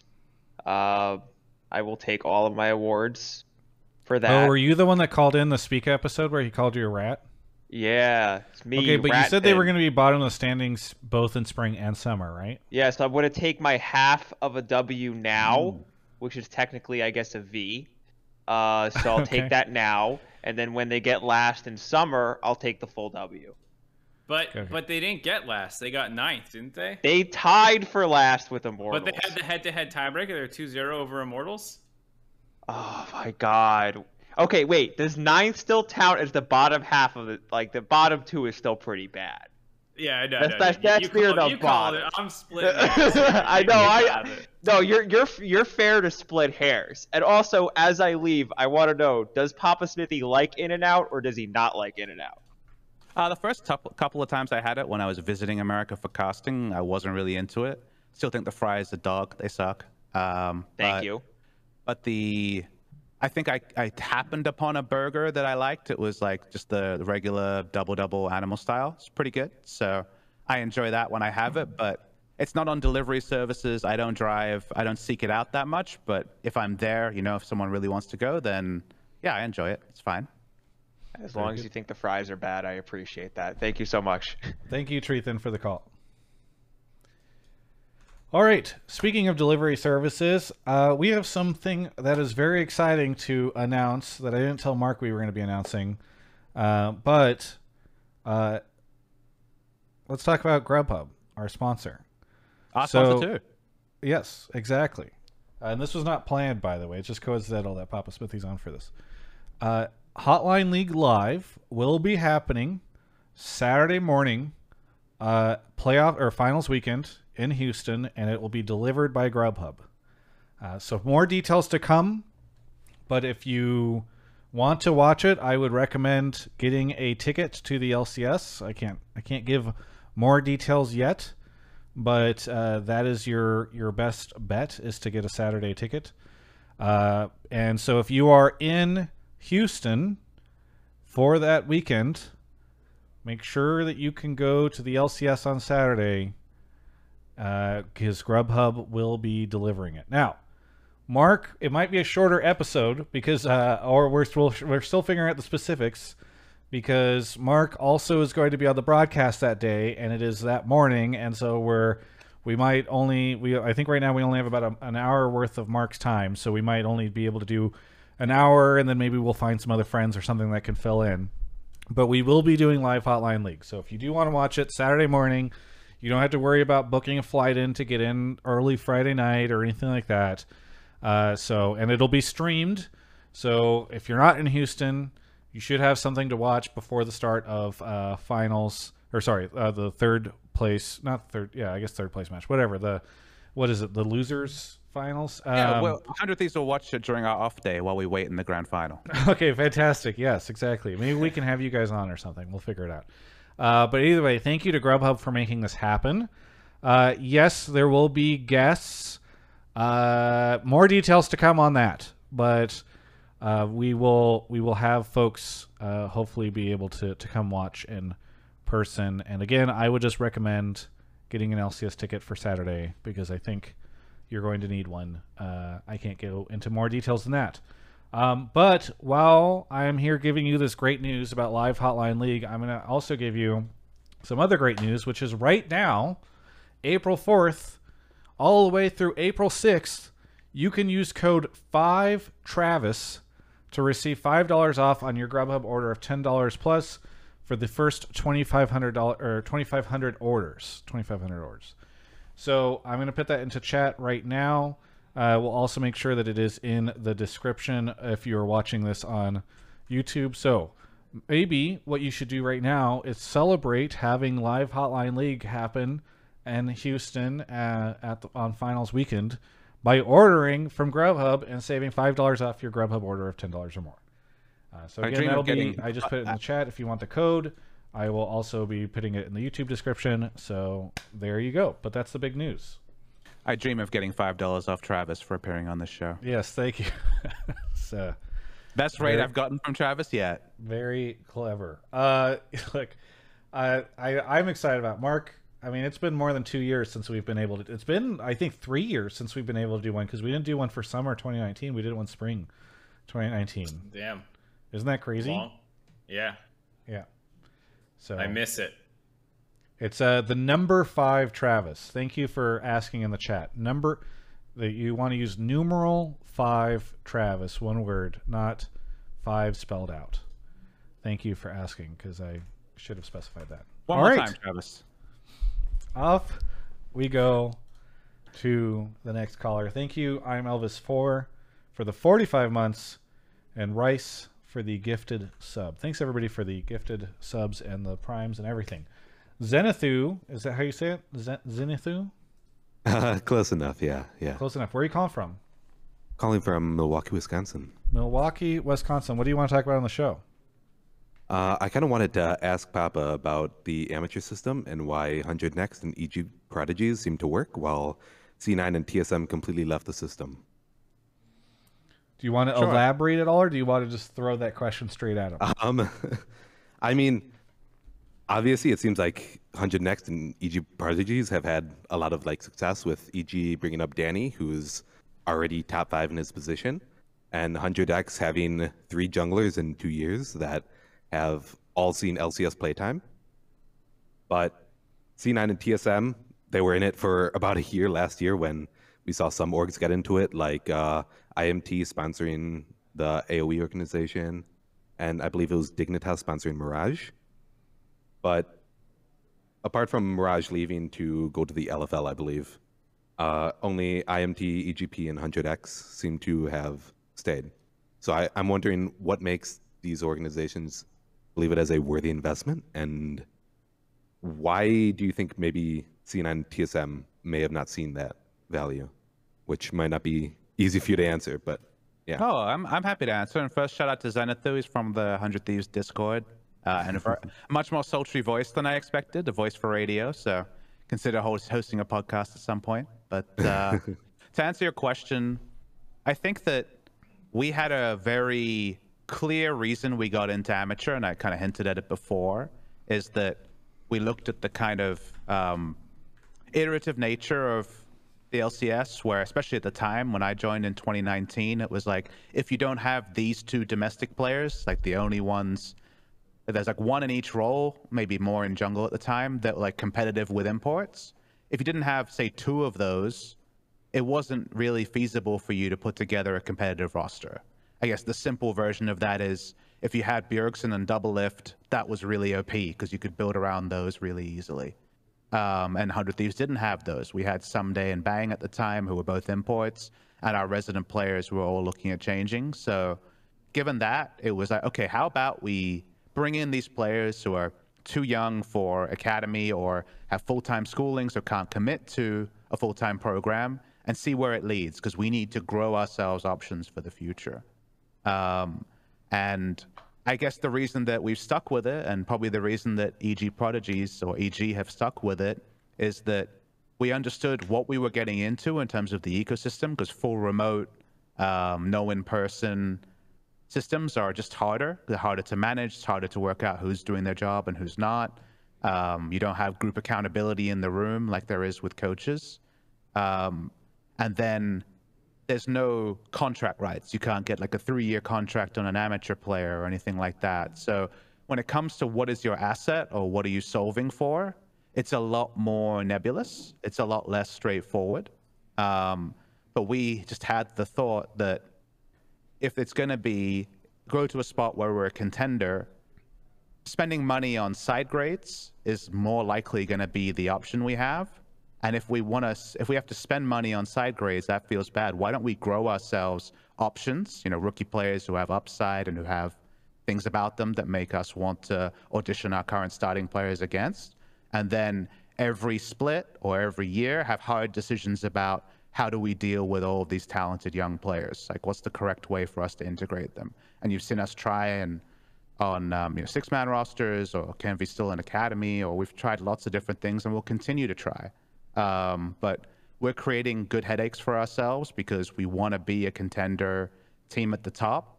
And so given that we don't have to think about buyouts or treat these amateur players assets in the same way, as long as players are transitioning from our amateur team to our academy team each year, and in this case to other academy teams and to LCS teams, then we know the program is a success.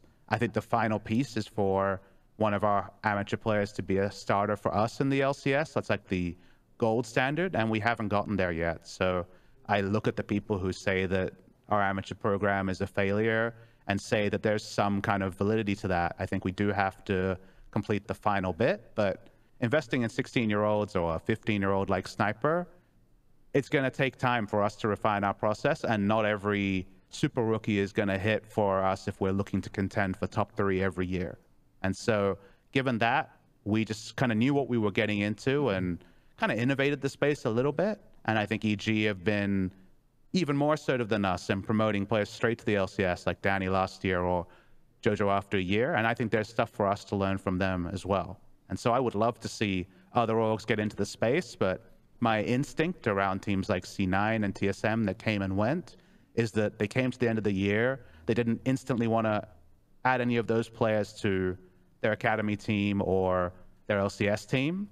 And since the other ones just fall through, right, because the contracts expire at the end of the year, they probably retroed it and say, well, we didn't get anything out of this. And I think that's sad, and maybe they could approach the program differently on a second time. But so far, we've been happy about how things have gone, and waiting for the ultimate success to kind of rubber stamp it is a massive thing for 100 Thieves.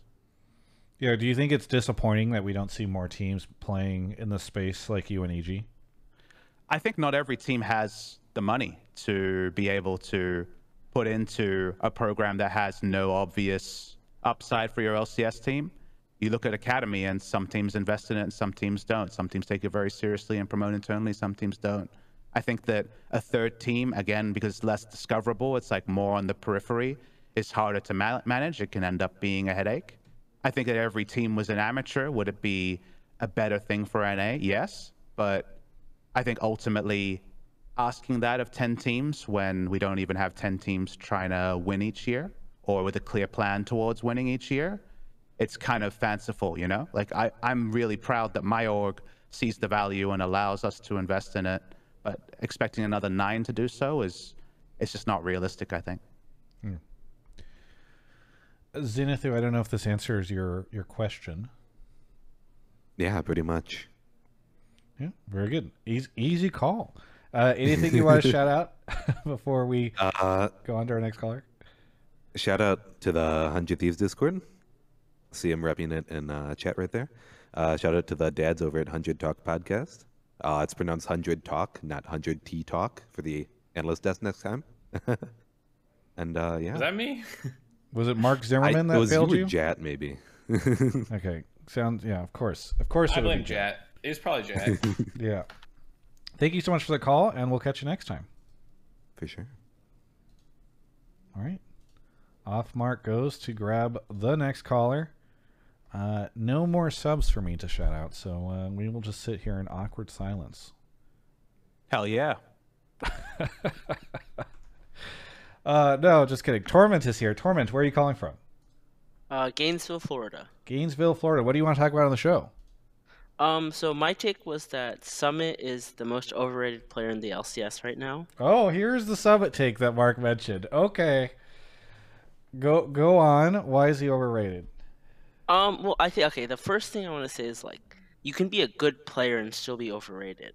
Same way as Sure. you can be, like, a bad player and Who would be some underrated, other right? players you think are very overrated? Huhi. Mm-hmm.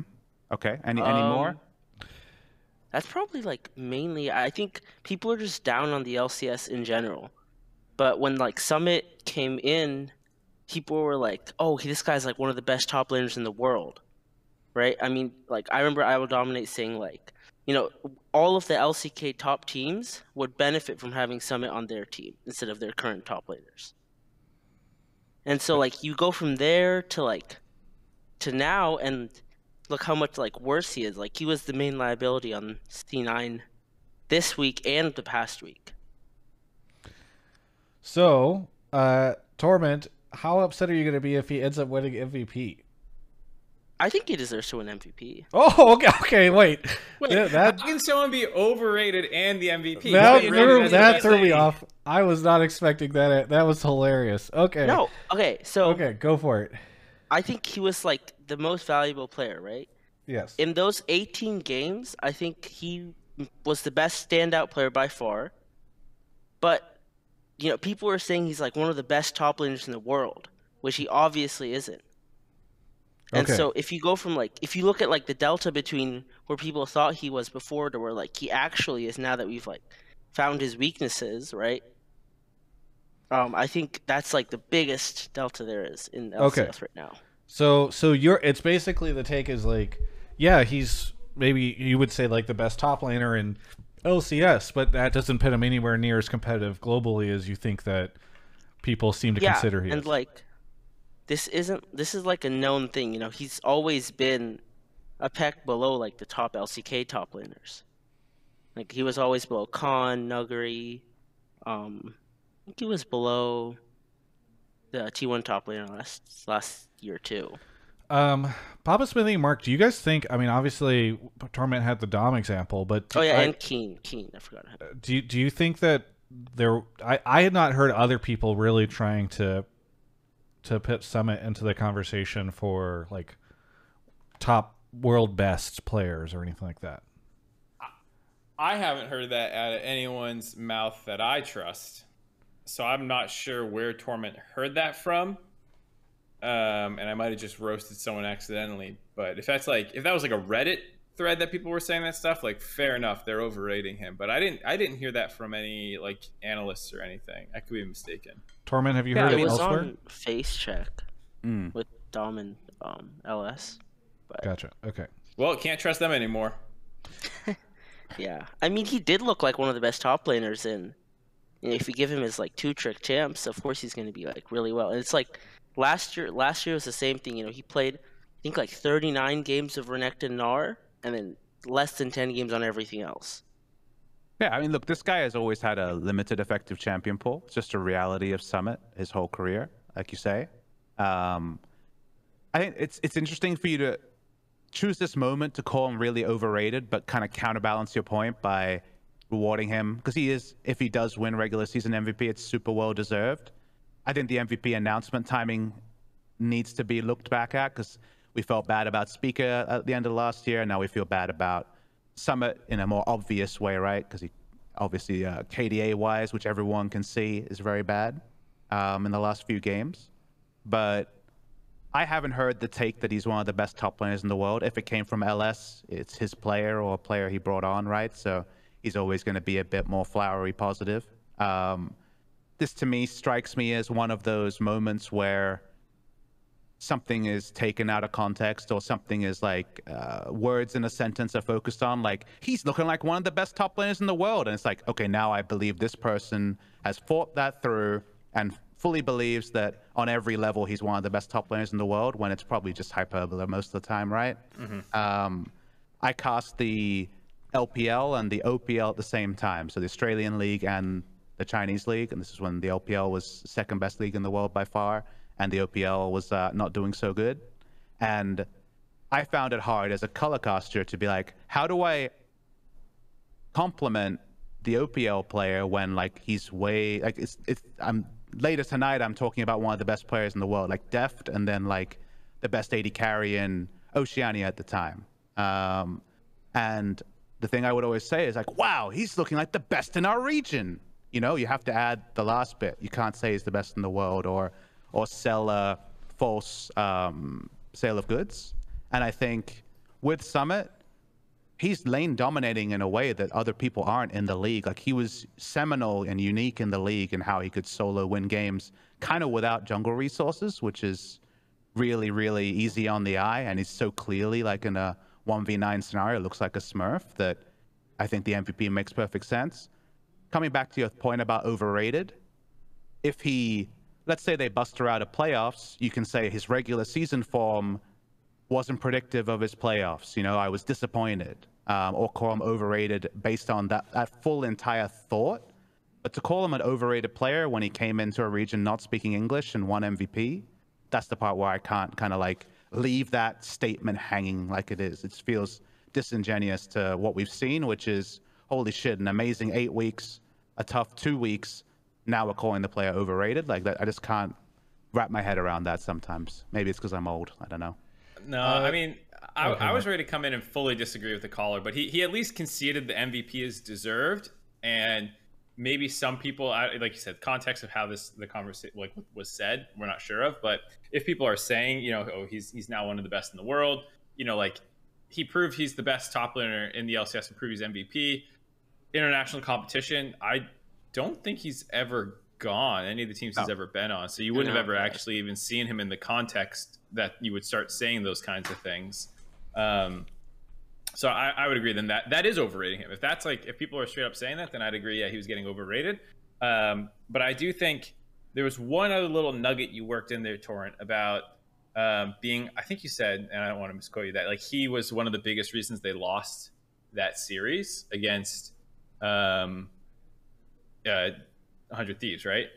Yeah. I think, yeah. I mean, yeah, I think that'd be a fair thing to say. I think you were saying he was a liability for them the past 2 weeks. I mean, closer walk top, he died once, which is like, fine, that can happen. But then he just walked top again and died again. And then just kept going. And like, I mean, to a certain extent, you can blame other people. But when you end up like 0-7-0 and then like 0-6-1 or something in the first 2 games, like some of that has to be on you. I agree, but let me ask a question. Let's say he always plays the same style, ideally on Jace Nar, as he does on Renekton, where he'll overpush, he'll attack the enemy under their turret, be overextended, and if it goes good, he just wins the game 1v9, you know, not even with a lot of jungle resources. If it goes badly, he'll feed. I think that's a fair summation. People have kind of said that's their estimation of him right now. I think he's been doing that the whole time. Agreed. And but if he's won games off his own bat, you know, as a cricket term, but you know, 1 games alone, doing that style, is it on him to change, or is it on his team to work around his limitations or his reality better?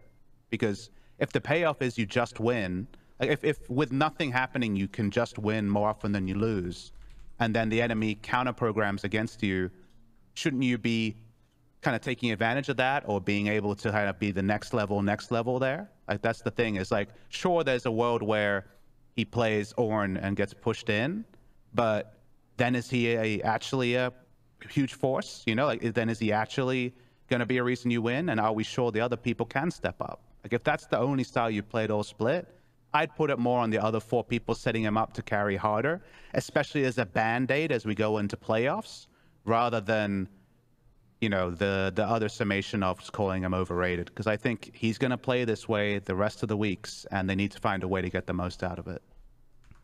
Yeah, I mean, you can go. Okay, I was gonna say, to put it another way, it's like plan A is give Summit all the resources to carry and hope he does it. And obviously that didn't happen this week, and I think it's fine to say that didn't happen. Summit had a bad series. He's a big part of that loss. But I think the problem for me is I go, what's their plan B? And I have not been convinced all split long C9 is capable of crafting a plan B. Not like they're too dumb or anything, but I just mean, like, I don't think when you're playing the other best 3 teams in the league, 100 Thieves, TL, and EG, a plan B will actually beat them in a 5-game series. Like, the bot lane has absolutely no propensity for winning lane that we have seen, and that's not a shot at Berserker. Actually, I think Berserker's really good. I don't think Winsome's very good. I was talking about this in the on Blame Game when I was recording it. Charitably, you would power rank him as the 7th best support in the league, behind every other playoff bound one. And then, like, you start putting him into, like, the Poom, Destiny, Shenyi kind of conversation, realistically.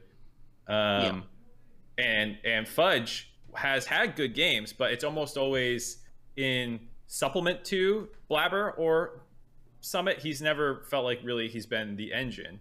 So, like, if you're saying, oh, you know, Summit can only play this one style, people will camp top, he'll make mistakes, what is plan B that you think C9 can do? Because I haven't seen it. Well, I think there's like a few approaches, right? So like the first one is you can try to put Summit on like a more carry oriented top lane, or like, I mean, Renekton isn't really something you'd want to carry with, right? I think that's exactly what Papa and I are saying. That's plan A. Make plan A better.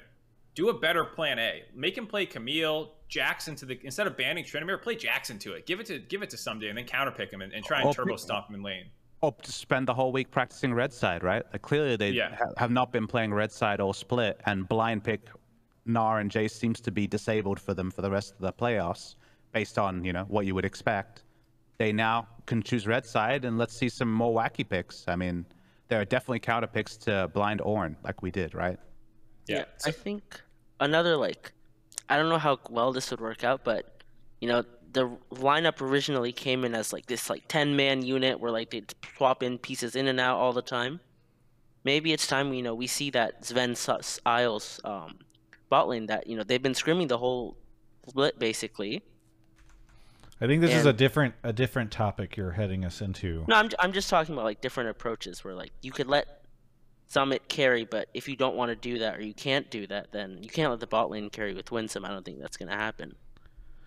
Well, here, I'll round out the conversation by continuing what Papa Smithy was saying earlier, which is, you know, if Summit comes in and he's constantly wearing a baggy green and he's throwing beamers and bouncers into the cow corner, this is a player that you can't dismiss. You know, I think that's kind of where Papa Smithy was going earlier with the cricket analogies, if I'm correct. I mean, the long and short of it is just to finalize the point that he's making is, they're not going to make big roster changes after losing a playoff best of 5 in spring. Like, they have to see this through. And I think seeing it through in the short term has to be so much more nuanced than why don't they sub in Darshan Malice or Sven Isles or whatever it is that people are suggesting. Those are heavy-handed takes. You gut an entire team's culture by doing that right at the end, because then suddenly you have an entirely different culture than you set up the whole year around. I think make the nuance changes and get more out of the piece that's working, because if it's literally this piece has a chance to just win you the game, then I think that's a pretty good piece. Like, that's the one you need to focus on, because the other ones haven't proven they can do that apart from when it's set up for them by the first piece. So, yeah. And one final thing, just because I flamed Winsome a little bit there. I don't think that what I was saying there means that they need to ditch the Winsome project. I think that they always knew he was a bit of a project player, and he hasn't been playing for very long, and he came straight from amateur to LCS. Like, he's made a big leap, and I think Winsome will get better. But I'm just stating, in the short term, if you're going to construct how to win best of 5s in playoffs, I'm not convinced that they could start giving him Lucian and Nami, and that they would play that lane correctly, like I'm confident 100 Thieves can do, to swap away from it if someday it's not going to be the focal point for a series. Thanks so much for the call, Torment. Anything you want to shout out? Not really. Yeah. Well, I was cool having fans in LCS, but no. Yeah. Yes, no, it was. Thank you so much for the call, and we'll catch you next time. Yep. See ya. I didn't get even any little bit of a reaction out of you, Papa Smithy, for my attempt at cricket slang. No, I don't respect you enough for that. Okay, fair enough. Do Okay. you think a dingo ate a baby? Fudge's baby? Jesus. Mark, go grab our last caller. I used to tilt the shit out of Rusty saying shit like that. Oh my god. I like that got a laugh. The most cliche, stupid Australian, like borderline insensitive line from Mark gets something out of you, but the cricket attempts don't. They do not. Sorry, you should watch the cricket video. Let's end this goddamn show. Okay, no. Dave is here. Dave, where are you calling from? Calling from the home site of group stage and quarterfinals of Worlds this year, Midtown, New York City. Midtown. Well, do we know if it's going to be in Midtown? Yes, it is going to specifically be in the Hulu Theater at Madison Square Garden, which is an amazing venue. If everybody's confused on where it's at, check it out. It is going to be incredible. Oh, fantastic. Okay. Well, maybe it'll be broadcast on Hulu. What do you want to talk about on the show? I want to address Papa Smithy's comments that the general discussion around Champions Queue has turned into a witch hunt, which I personally don't believe it has. I believe it has, and I believe it's Travis's fault for making the videos. Well, there it is. The witch hunt has now turned to me. Okay, no, Dave, go ahead and expand on this, and maybe provide a little bit of context for people who don't go to Reddit every day. Yeah, so full disclosure first, I am somewhat biased on this topic, given that I provide the data for Travis's video on this, so a little bit impartial when it comes to this. But the general public sentiment has turned against certain players who have not played any games of Champions Queue, notably including Fudge and a few other players. Danny, I believe, either had minimal games or no games. The Danny public comments spawned a pretty strongly worded Reddit thread. So, the witch hunt started after players responded. I want to first address that calling out players, or at least publicly providing the data that they are not playing Champions Queue, did not lead to this. It was the answers provided by the players that did this. I understand the philosophy that there are many different ways to practice, and that is perfectly fine. Whether you're not playing Champions Queue and you're doing one-on-ones, VOD reviews, obviously there's a ton of different ways to do it, or even if you aren't practicing as much, that's also fine as well, so long as you're showing up on stage. It's when people give answers that are contradictory to the whole intention of Champions Queue, or against the general mindset of what we would expect a pro player to be, that causes problems. For example, Danny specifically said that he doesn't want to play Champions Queue because he wants to play solo queue with weird or like off-meta picks, things that he wants to try out. The problem is, you have now removed all of the top pros from solo queue during the times at which he's saying that he's going to play this, especially on a lower MMR account. So, these picks that you want to try and bring to the LCS stage at an LCS caliber, you can't possibly get that practice anymore because you're not trying it against the people that are at least of similar skill to what you're going to see on stage. I get there's a vocal minority of people who have come out and publicly flamed players for that. Obviously, you can't fully control what people say online, but I think it is rightfully right to call out these mismatches of information and these weird logical steps that players can sometimes be taking here. So I think from my perspective, the comment I was making was a very zoomed out one, just because it kind of, to me, parallels how co-stream culture evolved and then theoretically devolved and is now like being reframed, I guess, in 2022.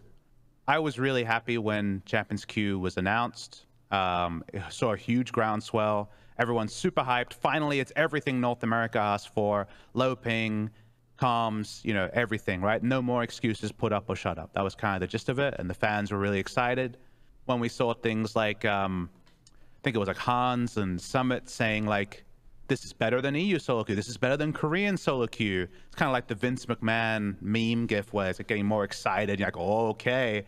And like for once, North America had something that the world was taking note of and were impressed with. Because North America, in the League of Legends context, has really had none of that for a very, very long time. So it was the first public kind of like positive circle jerk, I guess you would call it, that has happened about League of Legends related topics for a long time.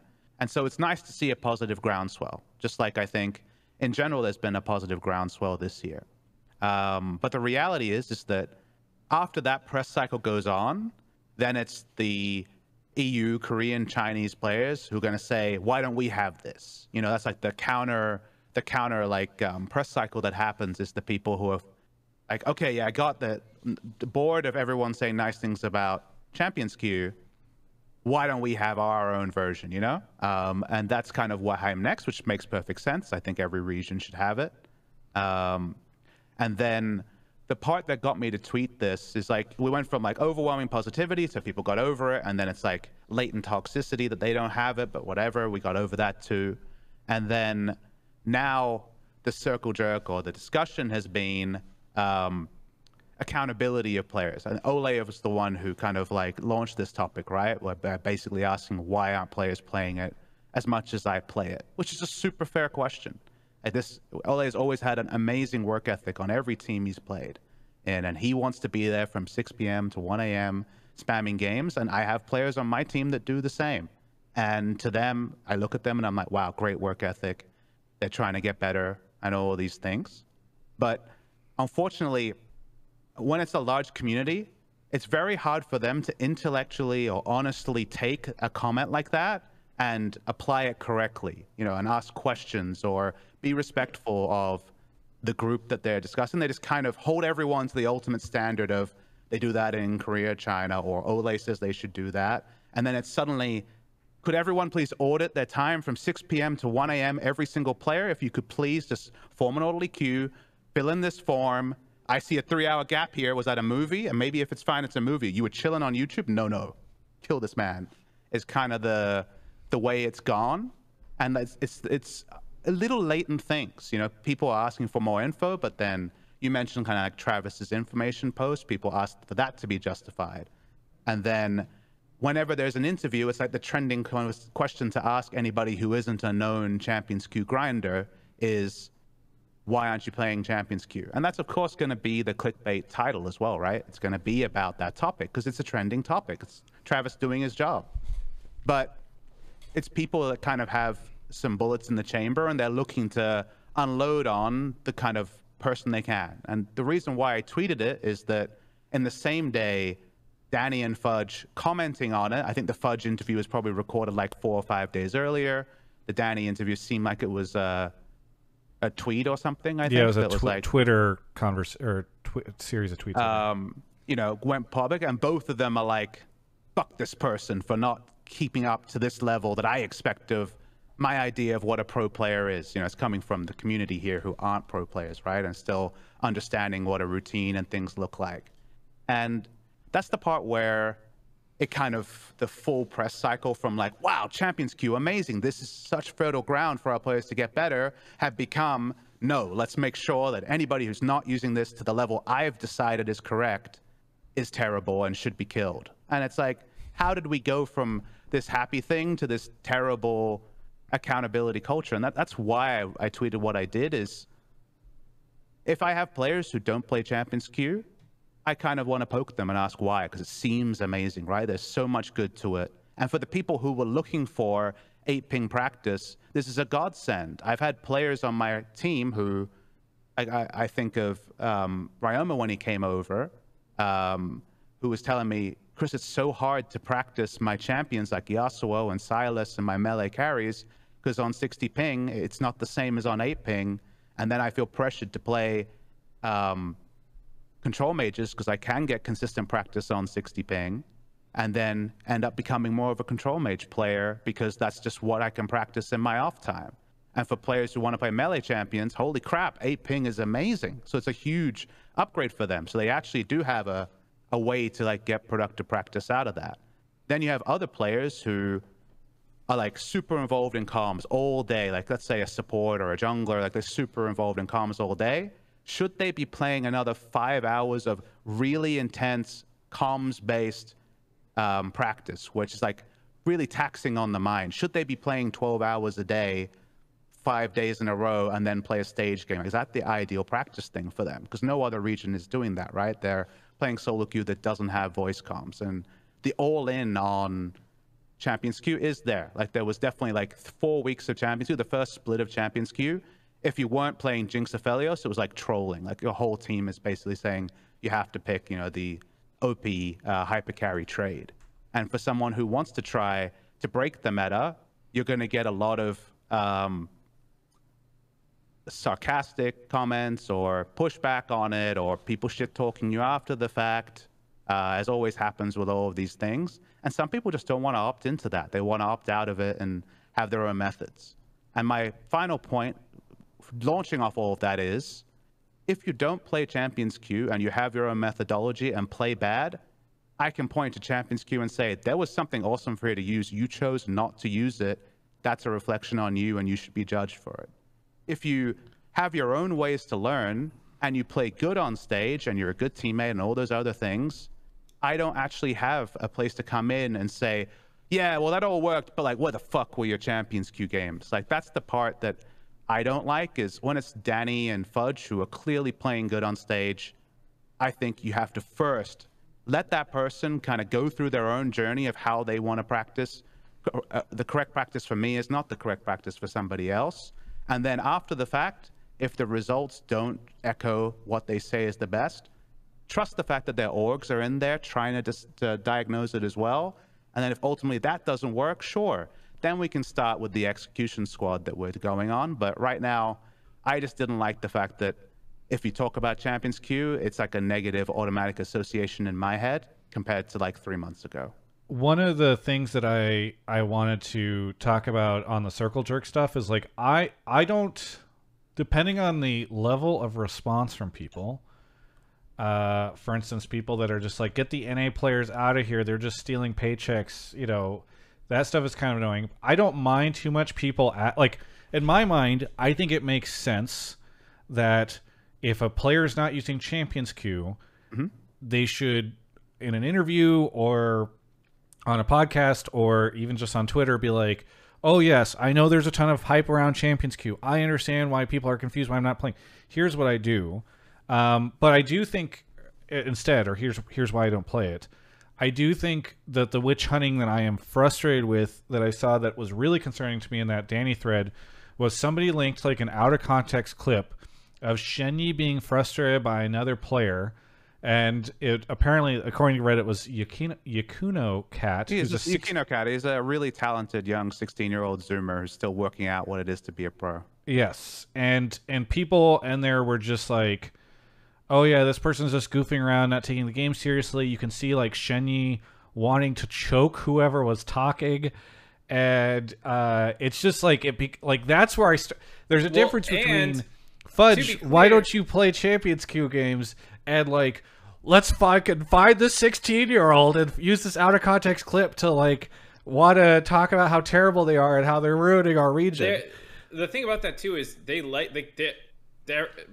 Shenyi was laughing about that by the end. He actually is friends with Yakuno Cat. Oh, not like friends, but like they're on comms all the time and they troll each other. And like, not everyone is always turbo tryharding. Tomio is apparently a big troll too. But a troll that people like playing with because he's funny. You know, like, people are not like that, like it is try hard, but it's not like people never troll sometimes. And like that was a situation where like I'm pretty sure if you watch like the next 10 seconds after that clip, Shenyi's like laughing and they're just back to playing the game.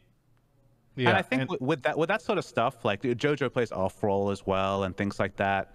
I think of this like this is like an invite only club, right? And your reputation is going to be among your peers, and you're going to see them on stage or an academy, or I guess the amateur and the LLA things are slightly different, but you also have a professional reputation you're cultivating. And I know that when it comes to off season and I'm talking about signing a player that's already playing in LCS or academy, I'm going to ask my pros, hey, like, you played with this guy in Champions Queue, you were in comms with him. What do you take? Like, what can I learn about this player from that? And I think everybody is also kind of putting themselves out there and being judged. And if you act like a dick, you'll get you'll get kind of judged for it, you know? Like that's the reality there is people are proving themselves in a semi-serious context at all times, and the final bit of do you do it all intentionally, do you practice your effective champion pool or new champions or whatever, that's on every individual to decide the tuning on. Hey, I do have a question for you, Papa Smithy, just about what... Okay, go ahead, Mark. You're making a face. I feel like I haven't had much to talk about on this episode, so I'm trying to dive in. So, all right, go ahead. Go ahead. I'll just leave. No. Don't leave. I'll catch you next week. Okay. Over the years, we've heard time and time again, here's why we shouldn't be mad at our pro players for underperforming at Worlds. And obviously one of the biggest ones is our solo queue sucks. And everybody's like, okay, give him a break because the solo queue sucks. Then this thing comes out and it's like, okay, cool, we fucking fixed it. And it's like what you were saying. It's like, no, we finally got something up on these other regions that we could be proud of. And I think there's a lot of concern that you end up with this atrophy because this system has been tried before, right? Like this is an elevated system of something that like, I think TSM and Golden Guardians have both tried to do their own spin on. There was always this Discord bot, et cetera, et cetera.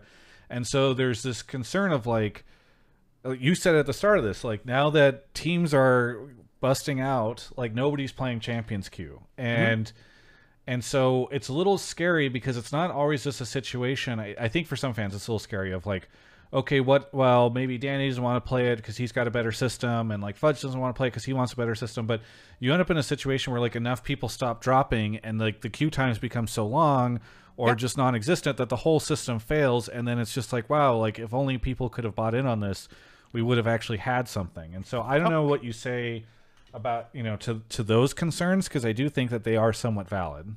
Here's what I'll say, because it's a very nuanced topic. Like the people I'm attacking are the people who are like, or at least tweeting directly at are the people who are like attacking players who I think have proven themselves.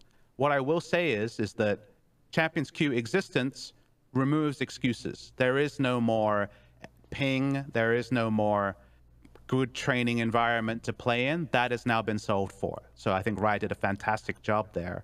And that is no longer an excuse that can be used for North America's lack of international competitiveness. So that's the one thing I'll say on that particular topic. To what you're saying, all I believe is that if a player is playing well on stage, let's ask them about why they don't use Champions Queue and try to learn from it, because I don't think Champions Queue is a one-stop solve for North America being better. I'm not just talking about, we need more players, blah, blah, blah. I'm saying that playing 12 hours a day with comms, fully intentionally, only playing your best champions, isn't necessarily the best way to improve. It's a way to improve, but it isn't necessarily the best way, and it's certainly not the best way for everyone. So I just like to keep things a little bit more open and respectful and say, okay, players not playing well on stage. Are they playing Champions Queue? All right, they're not. That's concerning. What about, so let's say I'm looking at a player, and for whatever reason, I'm looking at a player who didn't play very well in the last split, and they didn't play a lot of Champions Queue. When I go to their org or the player, I'm going to have a lot of questions that they're going to have to answer or get over the hump on for me to actually consider this player. Like, it is a very concerning thing to see. But I don't think that holding the accountability to the top performers on the amount of Champions Queue is valid either. Like, I think we just have to be nuanced in how we approach this and appreciate that we have something awesome here. Now, to your final question, Travis, of like, does it really suck that 4 teams are out and there's 1 game an hour? Of course it does. And I don't really know the reason for that. And it does annoy me. But I imagine if I polled pro players, which I haven't done yet, they would say, I don't have to play for my job right now because I'm not playing a match this week. And I kind of want to turn my brain off. So I don't really want to get in comms. Now, could they just not get in comms and play Champions Queue? Yes. The queues are longer. You do get judged by your peers for not getting in comms. So I think it's like a half excuse, but I'm guessing that's what the half excuse would be.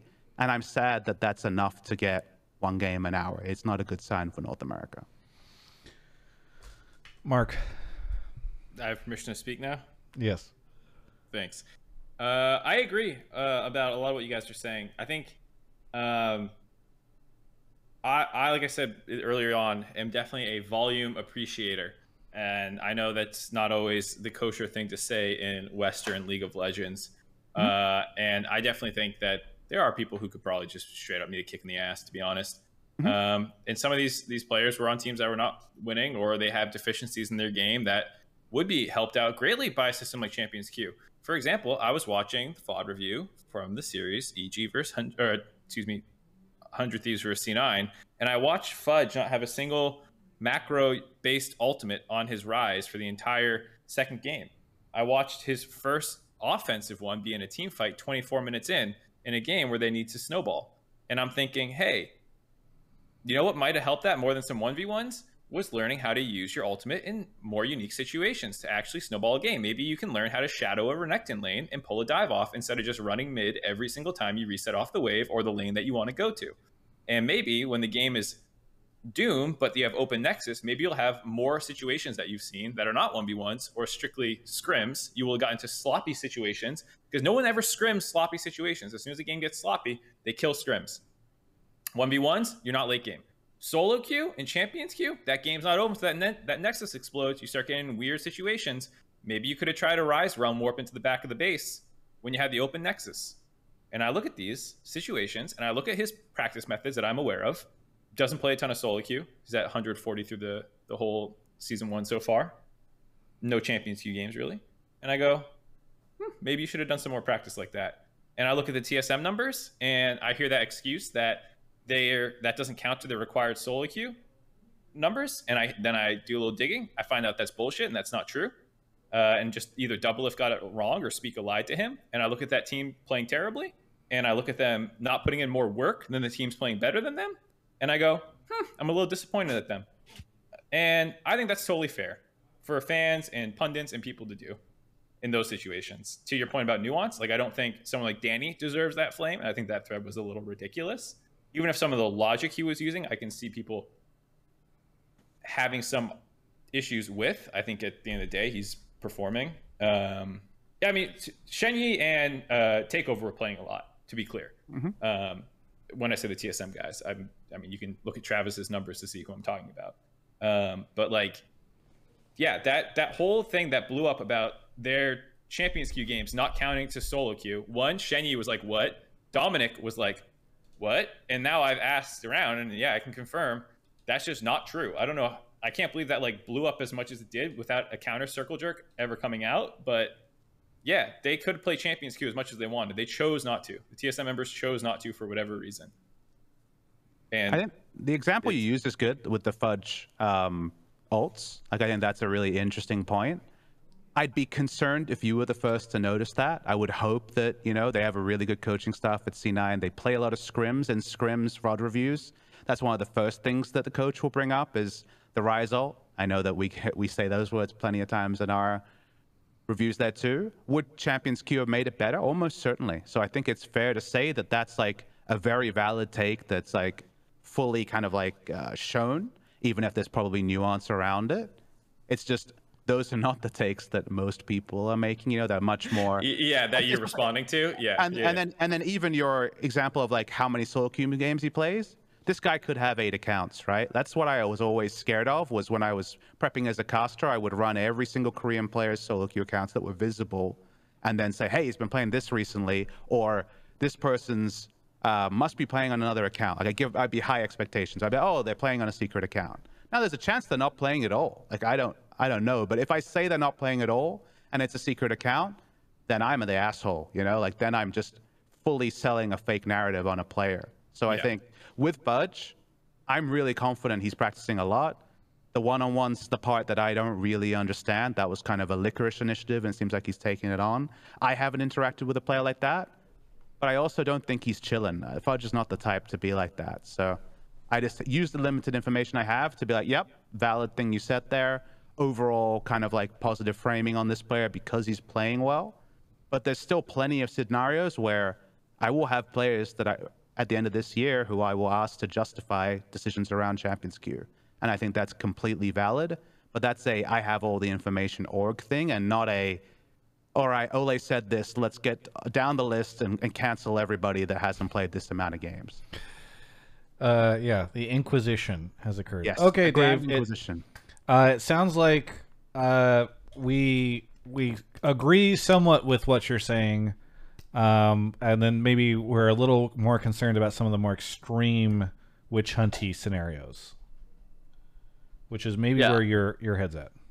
I mean, I just want to make the more macro comparison. I mean, you could even use it micro within NA as a whole, but in the spirit of the Masters going on, there was always a comparison between Tiger Woods and John Daly. Tiger Woods being the most notable grinder in golf history. Nobody's ever practiced more than him. Nobody's ever put in more time than he has.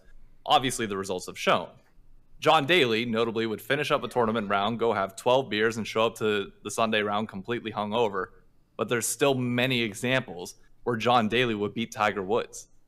And it's not a problem if you, A, don't practice at all. Ultimately, that's fine if you still win on stage. It doesn't matter how you do it. I think it's more of the public perception and the lack of communication from players. If you don't want to play Champions Queue, if you don't want to practice at all, fine, own that. Like, create a persona around it. Do something to put it in the public narrative. Don't let Ole ultimately control it. If Fudge is the first one to speak out about why he's not playing Champions Queue, it's a completely different narrative, completely different story arc than it's starting from a different angle. So ultimately, at least my final say on this is, players just be more active and vocal on social media, promote the game more. I mean, if you ultimately think Champions Queue isn't the fix and solo queue is, well, you know what'll help? Grow the game so we have more people in North America playing solo queue, and voila. Thanks so much, Dave, for the call. Anything you want to shout out before we close out the show? Shout out to 100 Thieves. Hopefully they make another run for the title. We'll have a watch party here in New York City cheering you guys on. Appreciate it. Thanks so much, and we'll catch you next time. Have a good one. All right, that is the show. Mark Zimmerman. I know it's getting a little late for you. Nothing. What do you have nothing to shout out? You don't want to shout out our recent success on our side project? No, I want to shout out Papa Smithy for showing up, and that's it. All right. Papa Smithy, what do you want to shout out? Big shout out to all the fans who came to the studio on the weekend. It was awesome to have humans at the stadium. I believe butts in seats was said far too many times by I agree. Captain Flowers. Like, he talked about butts just an insane amount. I think he should retro that and maybe tone it down a little bit or find another way to get over that. But regardless, it was an amazing atmosphere, and I'm already projecting what that means for Houston. So shout out to any of our 100 Thieves fans who have since bought tickets to Houston. Hope to see you all out there. And yeah, we go dark for 11 days, get to watch a couple of series on the weekend and try to get better. And I'm looking at our last month of play and really positive about where we can be in 2 weeks. But the only thing I'm certain of is the fact that on the day we have the players who can perform. And I think that's a huge feather in our cap. So looking forward to styling on Team Liquid in 2 weeks' time. There was a moment, I think, where Dash said butts like 5 times in 10 seconds. There was just a lot of discussion about butts, which I agree. I was like, what are we even doing here? Okay. Shout out to our Genshin Impact channel, because Mark and I just recently had our first video go over 10K views, which was very cool. And then also shout out to the 17th Shard podcast, which I've been listening to a ton of lately. It's a podcast about Brandon Sanderson novels and Cosmere stuff, and I've been binge listening to it lately. So really enjoying that. Stick around on stream because I'll be hanging out. And thanks again, Papa Smith, for coming on. We will catch you all next week.